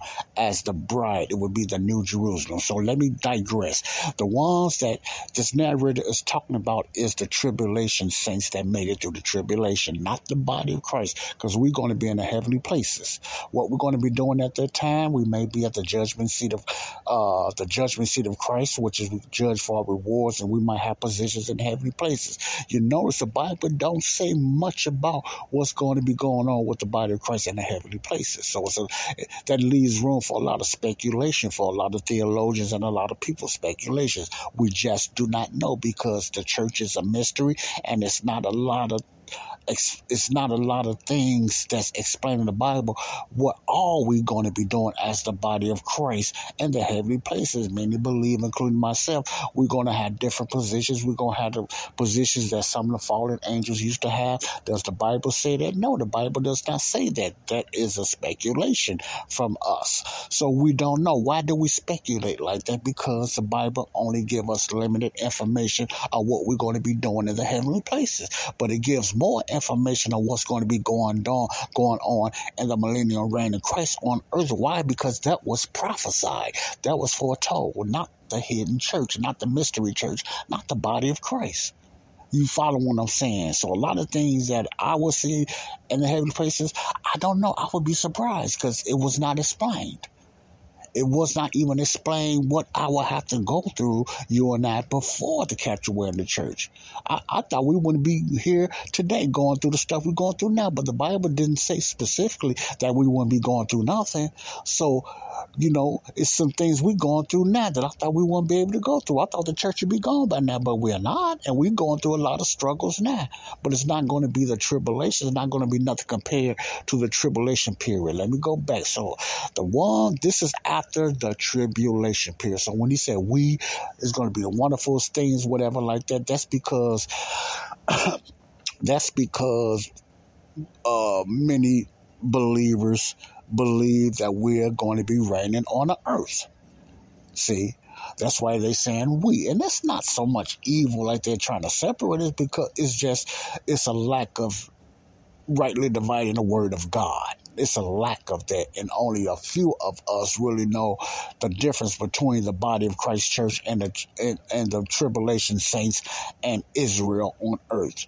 It's only a few of us, just like it was back then with Apostle Paul, that knows the difference between the heavenly places and the earthly. God is going to have two realms operating, two governments operating, and the heavenly places, the body of Christ, and the tribulation saints and Israel, which is ruled by the 12 tribes, to be ruled by the 12 disciples. You will have Elijah, you have David, you have all of them on earth, and the tribulation period. So there will be two different programs, two different kingdoms. The kingdom of grace and the kingdom of heaven on earth. See, that's what gets people confused, because it's not a lot of explanation on what's going to be going on in the heavenly places. That's why they put everything in one pot. They put the body of Christ and the tribulation saints and the millennial reign all together. But they know it's going to be a rapture, but they just get stuck. Okay, the church is going to come back with Jesus. Many believe that. They're going to come back with Jesus, and they're going to reign on the earth. Most believers believe that, but the Bible does not teach that when you learn how to rightly divide. Okay? So I wanted to get that out there. I don't want you to be confused.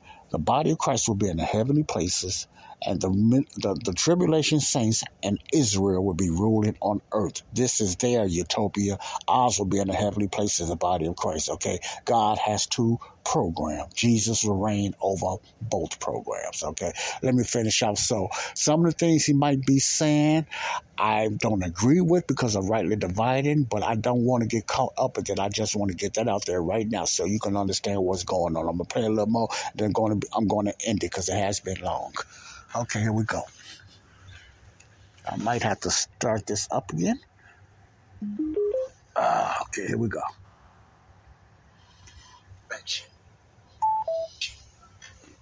The book of Genesis tells you where mankind came from, and the book of Revelation reveals to you where mankind is headed. Our Heavenly Father, in His Word, has told us about the events that will occur in the end times.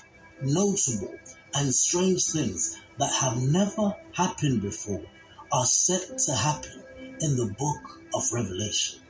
The book of Revelation opens us up to the future and at the same time to eternity.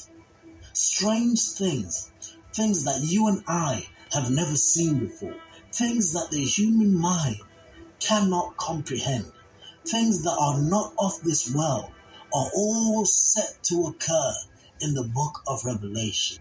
Angels are coming, horsemen are coming, cataclysmic events in which the world has never seen are in the book of Revelation. Celestial events which we have never seen before occur in the book of Revelation. There is no other book that shows us the collision of the spirit world and this world quite like the book of Revelation. Travel with me into the book of Revelation and off into eternity, and let us look at some of the strange things that will happen in the book of Revelation. Travel with me past the seven seals, past the rider on the white horse who went out to conquering and to conquer, past the rider on the red horse who brings war and bloodshed, past the rider on a black horse who brings famine and scarcity on the earth, past the rider on a pale horse who brings pestilence and death, past the 144,000 who are sealed. Travel with me past the 30 minutes of silence in heaven. The book of Revelation tells us that there is a time coming that mankind has never seen before. The judgments in this book are so profound that they cause absolute silence in heaven for 30 minutes. Revelation 8 verses 1-3. When he opened up the seventh seal, there was silence in heaven for about half an hour. And I saw 7 angels who stand before God, and to them were given 7 trumpets. Then the angel, having given the golden censer, came and stood at the altar. He was given much incense, that he should offer it with all prayers of all the saints upon the golden altar, which was before the throne. Verse 7, the first angel sounded, and hail and fire followed, mingled with blood, and they were thrown to the earth, and a third of the trees were burned up, and all the green grass was burned up. Verse 8, and the second angel sounded, and something like a great mountain, burning with fire, was thrown into the sea, and a third of the sea became blood. The judgments continue on in the book of Revelation, but let us continue past these judgments, past the angel with the little book, past the 7 vials, past the great white throne judgment, and all the way up to the new heaven and the new earth.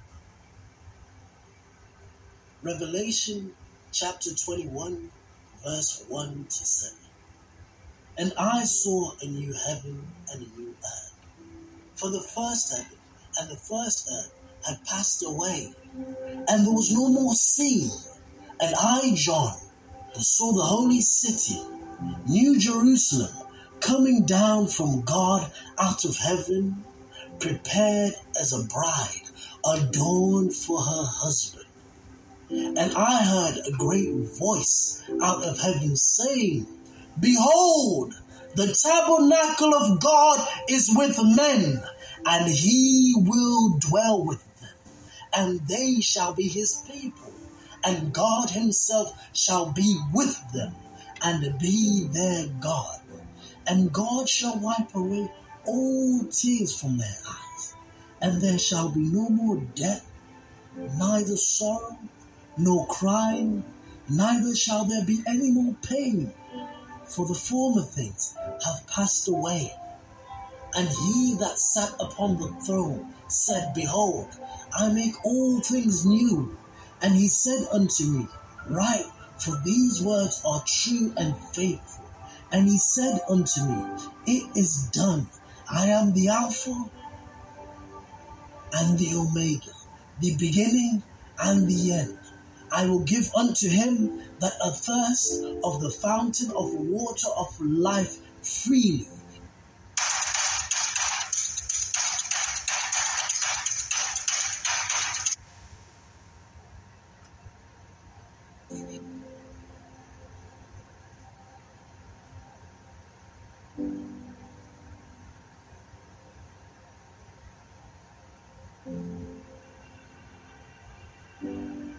Unusual things are scheduled to happen in the book of Revelation. According to Revelations 21:1, we are walking toward a time in eternity when the Creator God will make a total transformation of heaven and earth. The earth as we know it will no longer exist. Verses 2 and 3 says, I saw the holy city, the new Jerusalem, coming down from heaven, prepared as a bride, adorned for a husband. Just imagine seeing that holy city coming down. My friends, words cannot describe how moved you will be when you see the new Jerusalem coming down from heaven. The holy city will literally be the biggest thing, the most wonderful thing that you have ever seen.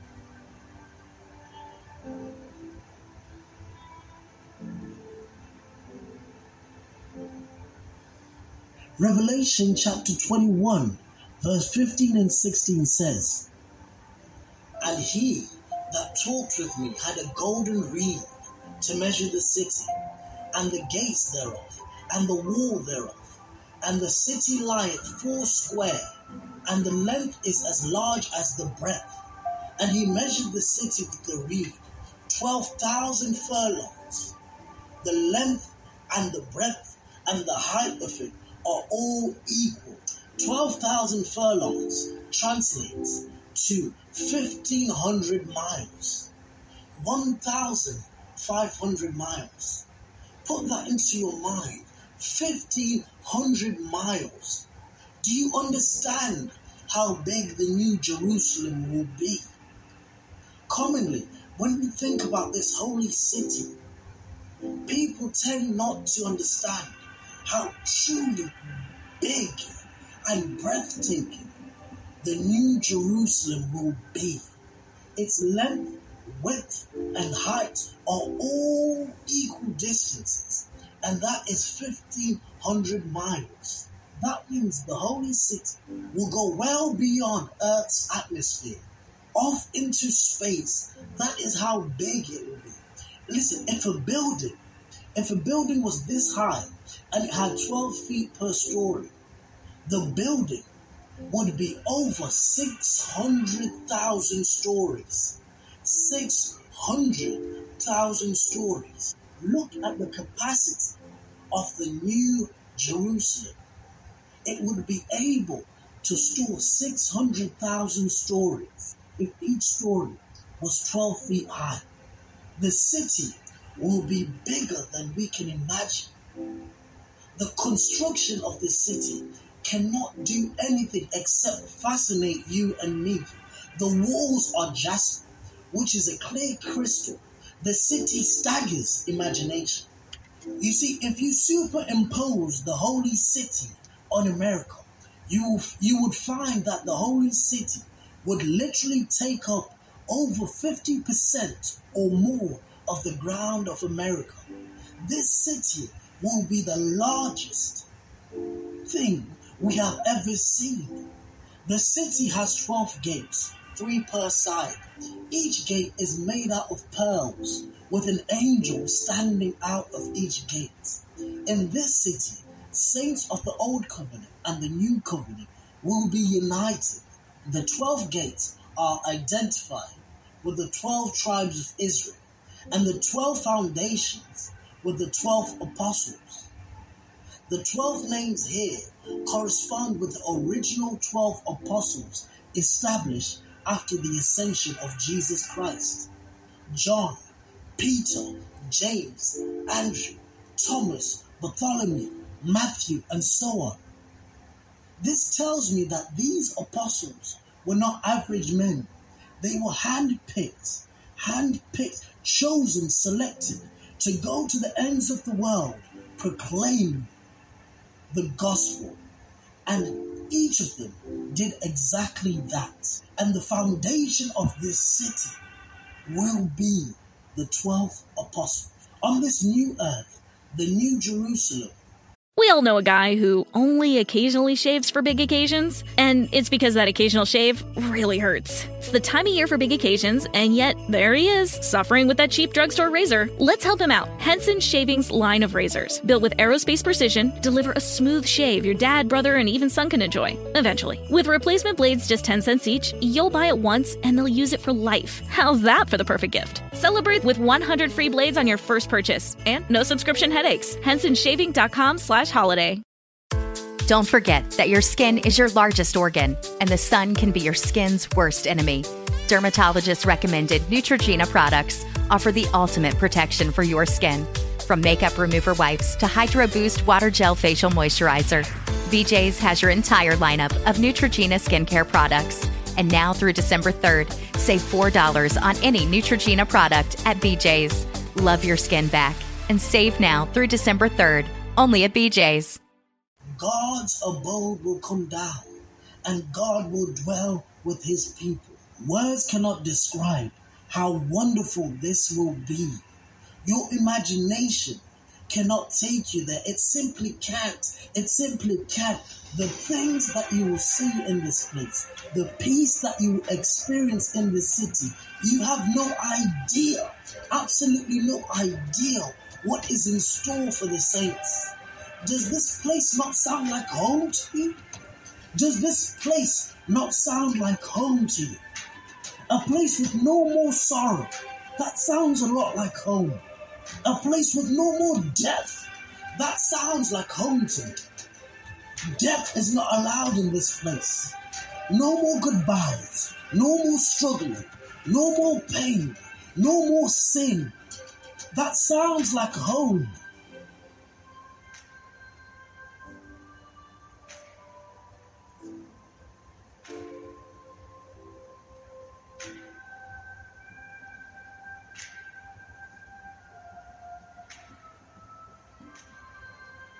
A place where God will dwell with us.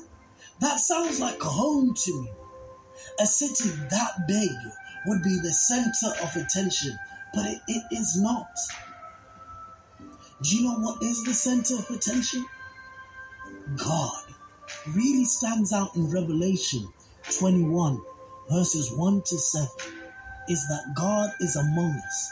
He is our Lord and our protector and our sustainer, and he will dwell with his people. Human history begins in a garden and ends in a city like a paradise. Human history begins with perfect communion with God, and it also ends that way. Look at verse 3 in Revelation 21. Three times we find the term with them. It is as if God the Father, God the Son, and God the Holy Spirit are all telling us that they will be with us. Look, 3 times it states, and I heard a voice from heaven saying, behold, the tabernacle of God is with men, and he will dwell with them, and they shall be his people, and God himself shall be with them and be their God. God will be with you throughout all of eternity. Reading Revelation 21 reminds me of what the Lord and Savior Jesus Christ said to the disciples in John 14. I read this passage anytime when I'm overwhelmed with life because it reminds me, no matter how difficult the journey is on this earth, the road leads home. John 14. Let not your hearts be troubled. Ye believe in God, believe also in me. In my Father's house are many mansions. If it were not so, I would have told you. I go to prepare a place for you. And if I go and prepare a place for you, I will come again. I will come again.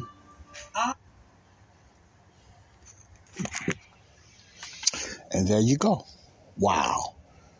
The book of Revelation in a nutshell.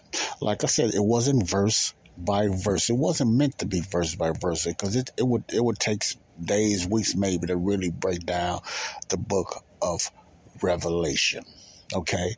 So there is, in a nutshell, the book of Revelation. Okay? Now, when I opened up earlier, I said many theologians, many churchgoers, many believers differ about certain things in the book of Revelations, differ about the church, body of Christ. You have your pre-rapture people that believe that the rapture is going to take place before the tribulation. That's a belief I believe in as well. You have the mid-wrath believers. The mid-wrath believes that the church will have to go through 3.5 years of tribulation. Not the whole 7, but at least 3.5 years. And then the rapture of the church is going to take place.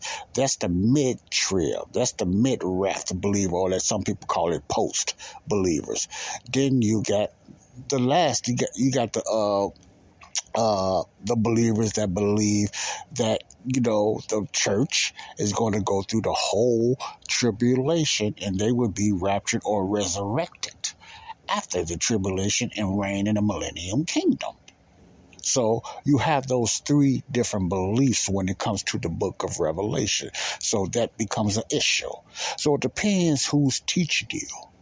It depends what ideology and what belief that they believe in that you're going to get your knowledge out of the book of Revelation. Pre-trib, post-trib, mid-trib, or post-trib. Pre-wrath, before the book of Revelation, which I believe is the correct way to break down the rapture.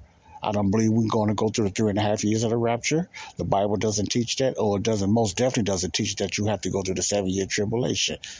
And that's the point God lied then. So you have to differentiate and understand. The way to understand the book of Revelation is you must understand the rapture. Let me say that again. In order for you to really understand the book of Revelation pertaining to the church, not the people that's not saved, but pertaining to the church, you must understand the rapture, the catch away of the church. And the only way you can understand that is through the teachings of the Apostle Paul.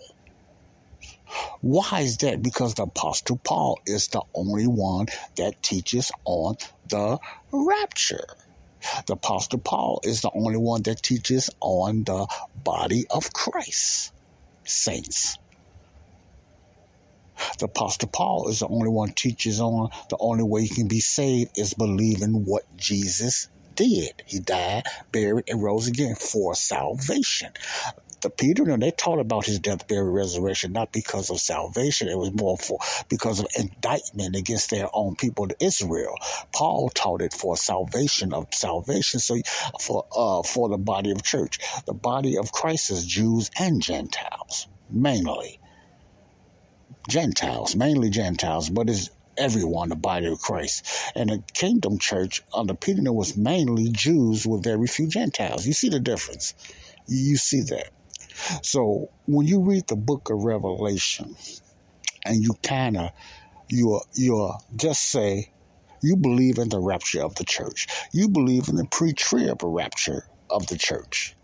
Okay? You believe the church is not going to go through the tribulation, so you are considered as name-calling pre-rapture. You believe the church is going to be gone before the rapture before the tribulation period.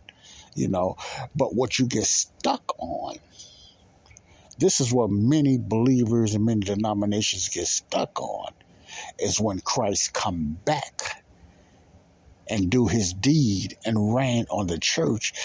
Many churches teach that when he said Christ will come back with his saints.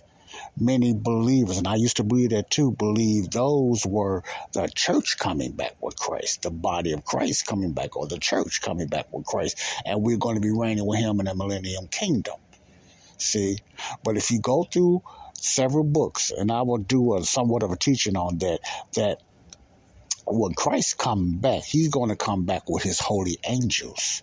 There's many scriptures in there proving that the ones that's coming back with Christ is to do their duty and do their purging is the holy angels. It's his angels. Somewhat saints too. His angels is also called the elect. Coming back with the elect. It's the angels. They will be coming back, not the body of Christ.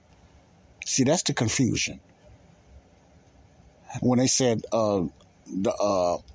the new Jerusalem will be coming down as a bride, they look at the church, the body of Christ, as the bride of Christ. No, the Bible does not teach that. See? And matter of fact, the book of Revelation, King James says, as a bride. Just as a bride. That's the only term is really used when it comes to bride, as a bride. The new Jerusalem is going to come down on earth. Okay? As a bride, not the church. Not the body of Christ. Is going to be the city is the so-called bride. But it says as a bride. Not specifically the bride, but as a bride. Is coming down. That's the new city that's coming down. Not the church, not the body of Christ. So that's the problem, the issue when you're reading the book of Revelation. If you don't know the teachings of Paul, if you don't separate the teachings of Paul from Peter, James, John, especially John and all that, you will put it all together. And you also notice this, and this is not a put down on the ones that believe this. This is not a put down. I'm just letting you know how to rightly divide so you won't be confused. You notice when the book of Revelation, I'm not going to say the narrators, but the book of Revelation itself, when it talks about who's going to be reigning there, it even talks about Elijah, it talks about King David, it talks about when Jesus said the 12 disciples, apostles, will be ruling over the 12 tribes of Israel. You notice the Revelation breakdowns all that, but you notice one person they don't mention ever is Paul. Where's Paul in the kingdom reign? Why the Apostle Paul is never mentioned? You hear about the tribulation saints, you hear about the 12, the apostles, you hear about even King David. You hear about, Abraham, all of them are going to be reigning on this millennial kingdom, but you never hear nothing about Paul. Did you ever notice that, if you're a Bible reader? Paul is never mentioned at all. Why? Is not Paul in heaven? Why is Paul not mentioned? I'm going to tell you why Paul is not mentioned. Listen carefully. Because Paul is in the heavenly places with the body of Christ. Let me say this again. Paul is not rich, and Paul is not the 13th apostle. Paul will be reigning in the heavenly places with the rest of us, the body of Christ. That's why Paul is never mentioned in the book of Revelation. You don't hear nothing about Paul. Because he's going to be in the heavenly places. And I believe my opinion, he's going to have a very top high ranking in the heavenly places. Well, the body of Christ, is going to be reigning. So if you never noticed that, even what the narrator was saying, he was naming names and talking about the 12, he mentioned their names, but you notice, and I don't even know he even paid attention to that Paul was not even mentioned. What happened to Paul? Why you don't hear nothing about Paul in the book of Revelation, leading up to the book of Revelation? You don't hear Paul. Paul just fades out, disappears all of a sudden. Interesting. Think about that. Think about that. You don't hear the talk of body of Christ in the book of Revelation. Not one about the body of Christ. You don't hear that term body of Christ in the book of Revelation at all. You hear the tribulation saints. You hear the church. You hear Israel, Jerusalem. You hear the nations. But do you hear anything about the body of Christ? Be honest with yourself. Read it over and over and over. I bet you don't hear nothing about the body of Christ in the book of Revelation. I bet you don't hear nothing about the body of Christ in the book of James, the body of Christ in any John's books, any other five, the body of Christ in Peter. I'm not saying the body itself, I'm talking the body of Christ. You ever wonder why? Two different programs. That's why you only hear about the body of Christ and the teachings of Paul. You only hear about the breakdown of the catching away of the church, the rapture, and Paul's teachings, 1 Thessalonians, 2 Thessalonians, and the Corinthians. You only hear about the rapture of the church out of the teachings of Paul, because the body of Christ, listen carefully, and I'm going to leave you with this. I had to get this out there, because the body of Christ and the kingdom of heaven church are two different programs. Two different programs. That's why you don't hear nothing about the body of Christ, that name. You don't hear Paul's. Well, Paul will be in. Anybody? Paul wrote 21%. 21% of the Bible. 13 letters the Apostle Paul wrote. And you don't hear nothing about him having a position on the earthly reign. You would say, wow, why not? Because he's part of the body of Christ. He would be reigning in the heavenly places. It just seems like Paul disappears when it comes to the teachings of Peter, James, John. You don't hear nothing about Paul. Why? You ever wondered? I'm trying to make you think about this so you can get in your head, so you can get in your heart. There's a reason. Because the body of Christ and the kingdom on earth, saints, are different. You're going to have two programs. The body of Christ, the grace church, is going to reign in the heavenly places, whatever that's at, in the heavenly places. The past saints, the tribulation saints, the kingdom, and all them will be reigning on earth. This is what he's talking about. All this beautiful stuff is for the saints on earth. Now, will we be able to visit down here, whatever? I'm sure, no doubt. But the Bible does not say it, so I'm not going to stretch it. I just know we'll be in the heavenly places. There will be two programs, and God and Jesus will rule over both.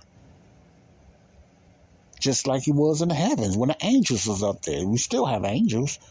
Why would Paul say we will be judging angels? Now, what in particular that mean, I don't know. But Paul said, or how, I don't know. I don't like to add nothing to that, but we will be judging angels. We're going to be a little higher than the angels in the heavenly places. And what do the angels reign? In the heavenly places. Not on earth. You have to read the Bible somewhat literally. When you have to separate, you have to learn how to rightly divide God's word. That's why I put emphasis a lot on rightly divide. I had to learn it. I had to understand it, because the Bible, even though I understood the Bible like I thought I did, I found out I didn't know more than what I thought. I didn't really know nothing, because I didn't know how to rightly divide. And once I learned how to rightly divide and connect the dots, the Bible became more plain and simple. I said, oh, wow. I learned how to rightly divide God's beautiful plan. You will never see the hidden wisdom in God's beautiful chart or map until you learn how to rightly divide God's word and read God's word, especially the King James Bible. Satan got a lot of wicked perversion of the Bibles. And I'm not talking about other translation, all of them, but it's a lot of wicked translation that will make you think that everything is in one pot. And the churches and everybody's going to reign on earth. No. Why? Another thing I believe with this. Why you think that Peter and most of the past saints never talked about going to We all know a guy who only occasionally shaves for big occasions, and it's because that occasional shave really hurts. It's the time of year for big occasions, and yet there he is, suffering with that cheap drugstore razor. Let's help him out. Henson Shaving's line of razors, built with aerospace precision, deliver a smooth shave your dad, brother, and even son can enjoy, eventually. With replacement blades just 10 cents each, you'll buy it once, and they'll use it for life. How's that for the perfect gift? Celebrate with 100 free blades on your first purchase, and no subscription headaches. HensonShaving.com/holiday. Don't forget that your skin is your largest organ, and the sun can be your skin's worst enemy. Dermatologist recommended Neutrogena products offer the ultimate protection for your skin. From makeup remover wipes to Hydro Boost Water Gel Facial Moisturizer, BJ's has your entire lineup of Neutrogena skincare products. And now through December 3rd, save $4 on any Neutrogena product at BJ's. Love your skin back and save now through December 3rd, only at BJ's. Heaven. Why do you think they never talked about going to heaven? Because they knew their kingdom was going to be set up on earth. They never prayed to go to heaven. Even when Jesus taught them how to pray, Our Father, which art in heaven, hallowed be thy name. Thy kingdom come, thy will be done on earth as it is in heaven. He's telling them the kingdom is coming down on earth just like it is in heaven. So you have the kingdom of heaven now, and the heavenly places is going to come down on earth for the kingdom program. The past saints, they never prayed about going to heaven. They was praying about setting up their kingdom on earth. Even in Acts 1, they asked Jesus, at this time, Lord, will you be setting up the kingdom of heaven here on earth? Their mind was always earthly set for their new kingdom. They was looking for their new kingdom, which was ran by King David. See, these things you must understand. So this utopia, people call this, the pearly gates and all this, that's the millennium reign on earth. Okay? So I wanted to get that out there so you won't be confused. We, if you are saved today, are part of the body of Christ. You will be in the heavenly places. Before the tribulation, we will not be in this kingdom. We will not be in the pearly gates and the streets of gold. We'll be in some place even better that we can't even comprehend. We're going to be in the heavenly places. But we so earthly minded with the kingdom. The majority of the church think that the millennial reign, the pearly gates and all that is heaven. They think that's heaven. I can talk to people today. They talk about the pearly gates and the streets of gold. They think it's heaven. No, that's the earthly kingdom. The Bible does not explain heavenly. You get the little glimpses of heaven with the 24 elders and stuff like that. You get Paul's glimpse of heaven, that it was so much things he can even understand. That's the only little bit you get of heaven itself. There's not a lot of explanation about the heavenly places because it was a mystery hidden God. Okay? So I wanted to get that out there. And the only way you can understand that if you understand the teachings of Paul's 13 letters. That's where you get that teaching from. You don't get that teaching from nowhere else but from Paul's letters. Anything in the book of Revelation or whatever like that, they're teaching earthly kingdom. When he's talking about the tribulation, Paul mentions the day of the Lord, but not for the body of Christ. He just mentions there's a time coming, not for the church, the body of Christ, not under the grace period. Okay? Now, I'm going a long time, but I want you to know, anytime you hear somebody teaching on, now what he's saying is all true. Those things are going to be in the millennium reign of Christ. But I want you to just understand when he's saying we going to be walking there. Now we might be going back and forth. I don't know. But at the same time, why would we want to go back and forth when we're going to be somewhere better in the heavenly places? Which I believe is going to be better than the streets of gold and the pearly gates and everything. Even the Bible teaches that the promises that the body of Christ have now is better than the Israel's program.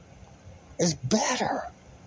God wanted to provoke them to jealousy for the Gentiles. So I know we ain't going to be able to comprehend what we're going to be in the heavenly places. We so earthly focused on the kingdom, we think that's heaven, and it's not heaven. The Bible don't teach that the pearly gates and all that is heaven. It might be a replica of the way heaven is.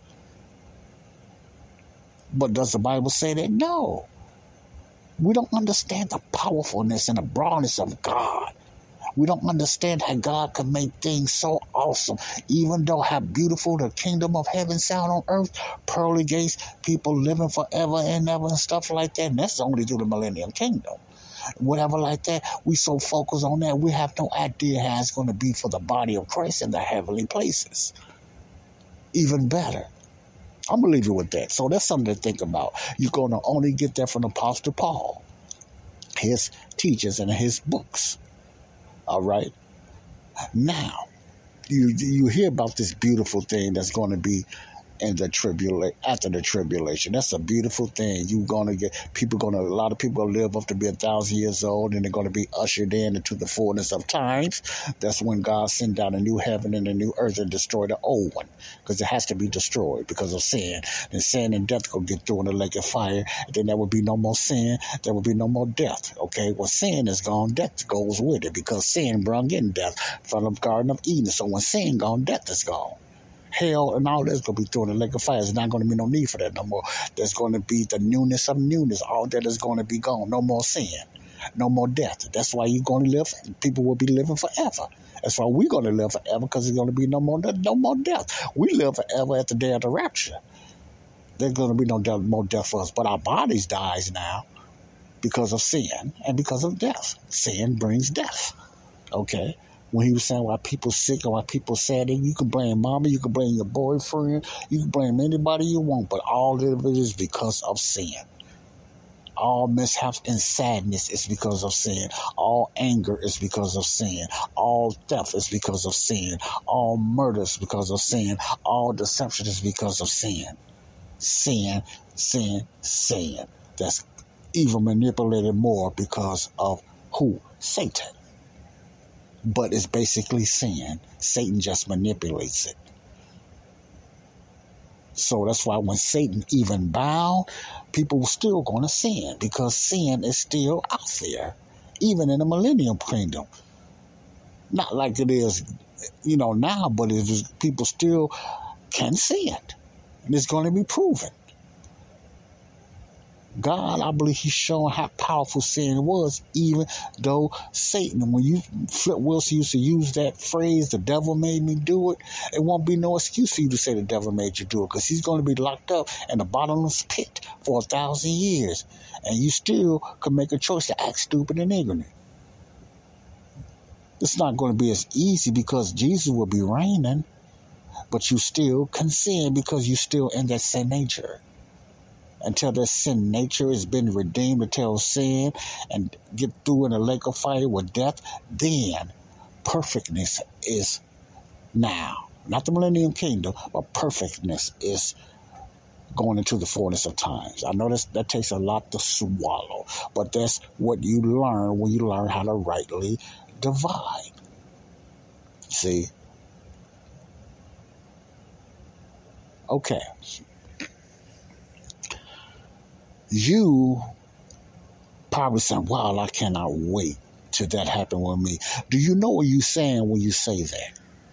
I cannot wait to see the pearly gates and walk on the streets of gold. I can't wait to say that. I understand you don't understand. I understand it's out of ignorance. Now, let me tell you what you're saying without even saying. You're saying that you have to go through the tribulation then. In order for you to see the pearly gates and the streets of gold and live that long time on earth, you will have to make it through the tribulation. It's not automatic, because you still have to be saved. So even then, what he's talking about, those are ones that made it through. Not for everybody, just period on earth. Many will not make it through. They're going to rebel. They're going to give up. And they will not endure. Like the Bible says, you must be able to endure in the tribulation period. And many will not. So they will not see the pearly gates. They will have to face the great white throne judgment. and the lake of fire. So that beautiful thing is wonderful.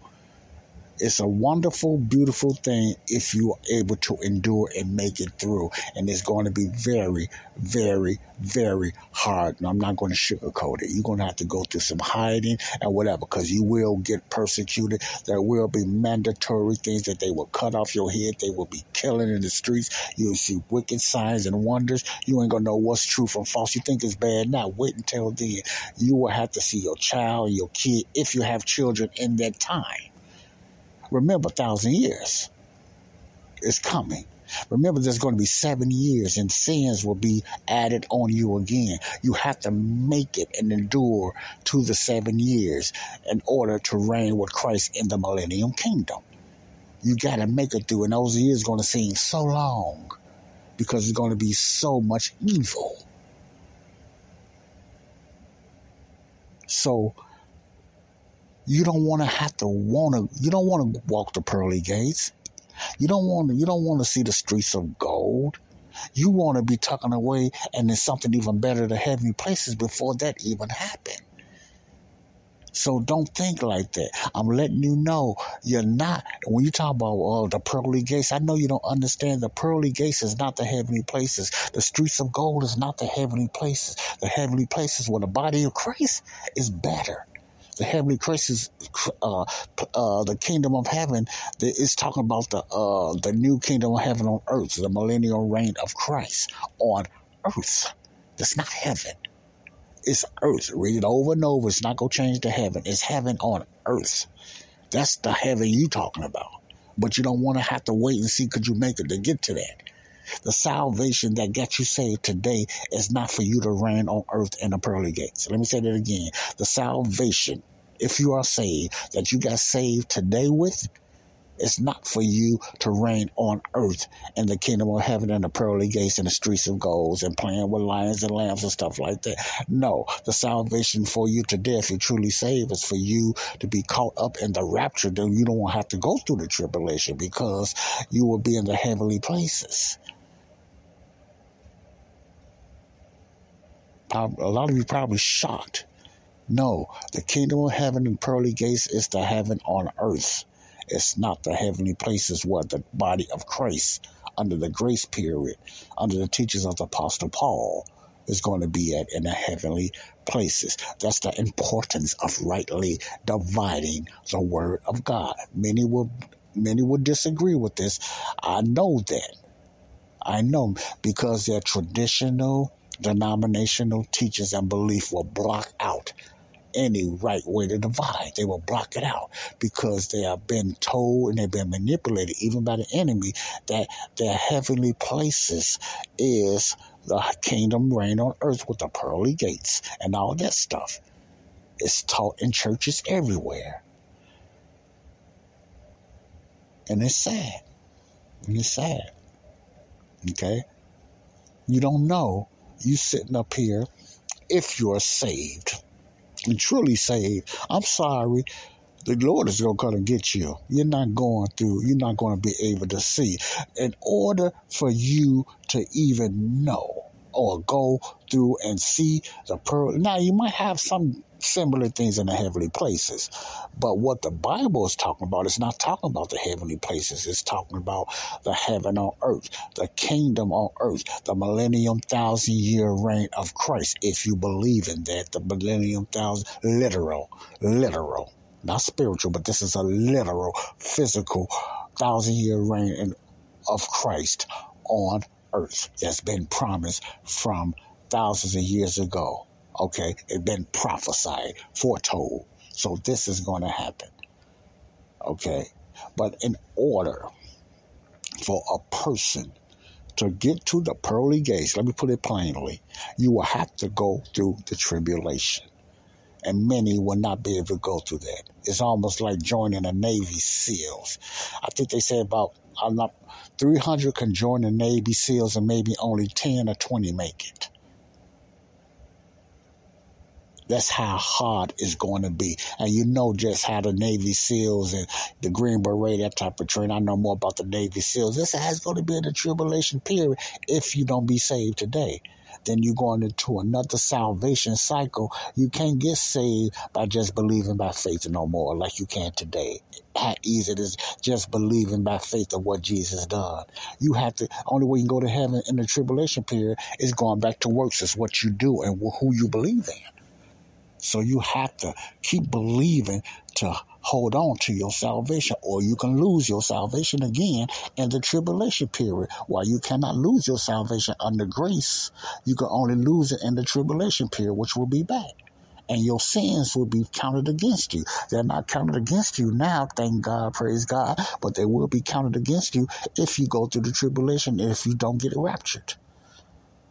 And you don't want to go through no tribulation just to get to the pearly gates, because the majority of you will not make it. You can't even deal with what's going on now. How you going to make it through the tribulation? Let me say it again. You can't even deal with what's going on now. How you going to make it through the tribulation, which Jesus himself is going to be, said himself is going to be the worst thing that any man ever went through? How you going to be able to see all what's going on in tribulation? You can't deal with the little stuff now. You can't. Most won't. Some will, because the Bible says. The tribulation saints, some will, but most won't. It would be very few. Narrow. Remember that narrow speech Jesus gave? He was talking about the tribulation period. He was talking about the kingdom on earth. See, hell is broad. Heaven is narrow. He was talking about the kingdom on earth. Remember? He wasn't talking about the body of Christ or the mystery, because that was hidden in God. They didn't know nothing about that. So everything was that was taught in Matthew, Mark, Luke, and John. And before, he's talking about the kingdom program on earth, not the body of Christ. It's not even mentioned in the four Gospels. The body of Christ is not. Why? There's no body of Christ. It was hidden in God. Only one teaches the body of Christ, and was real was the Apostle Paul. That's what you must understand. You can't take Paul out of the Bible. Paul wrote 21% of the Bible, 13 books. How you going to take Paul out because you disagree?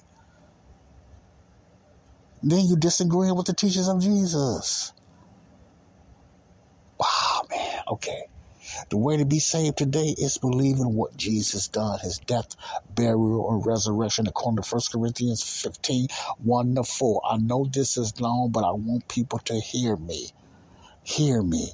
I love listening to the book of Revelation. I love reading out of the Old Testament. I love reading out of the book of Revelation. But I know that's not for me. That's just history for me to know what happened to Israel, because it's all about 95% of the book is about Israel, I believe. You know, might be less than that, 95%. But it's so beautiful to know about the history. What could have happened if Israel obeyed. But thank God they didn't obey. That opened the doors for grace. That grafted in the Gentiles. Not the body of Christ, but the Gentiles, okay? So we need to understand that. We need to understand that. See, Gentiles don't mean body of Christ. Body of Christ is Jews and Gentiles. I don't want nobody to get confused. When you read Romans, Gentiles don't mean, when Paul talks about Gentiles, he's not talking about the body of Christ. He's just talking about the different nations, okay? About the grafted in. He's talking about the Gentiles. It's a way now, not the body of Christ, okay? So you got to understand that. The way of salvation is believing what Jesus done, his death, burial, and resurrection. This is Joseph Brownlee, Body of Christ Real Talk. I hope you enjoy the teaching of the book of Revelation. Beautiful, outstanding, true teaching of what's going to happen during the tribulation period and after. Beautiful thing. Wow. The book of Revelation. The reign on earth. God bless you all. Love you all. Peace out. Bye-bye. Laugh out, baby.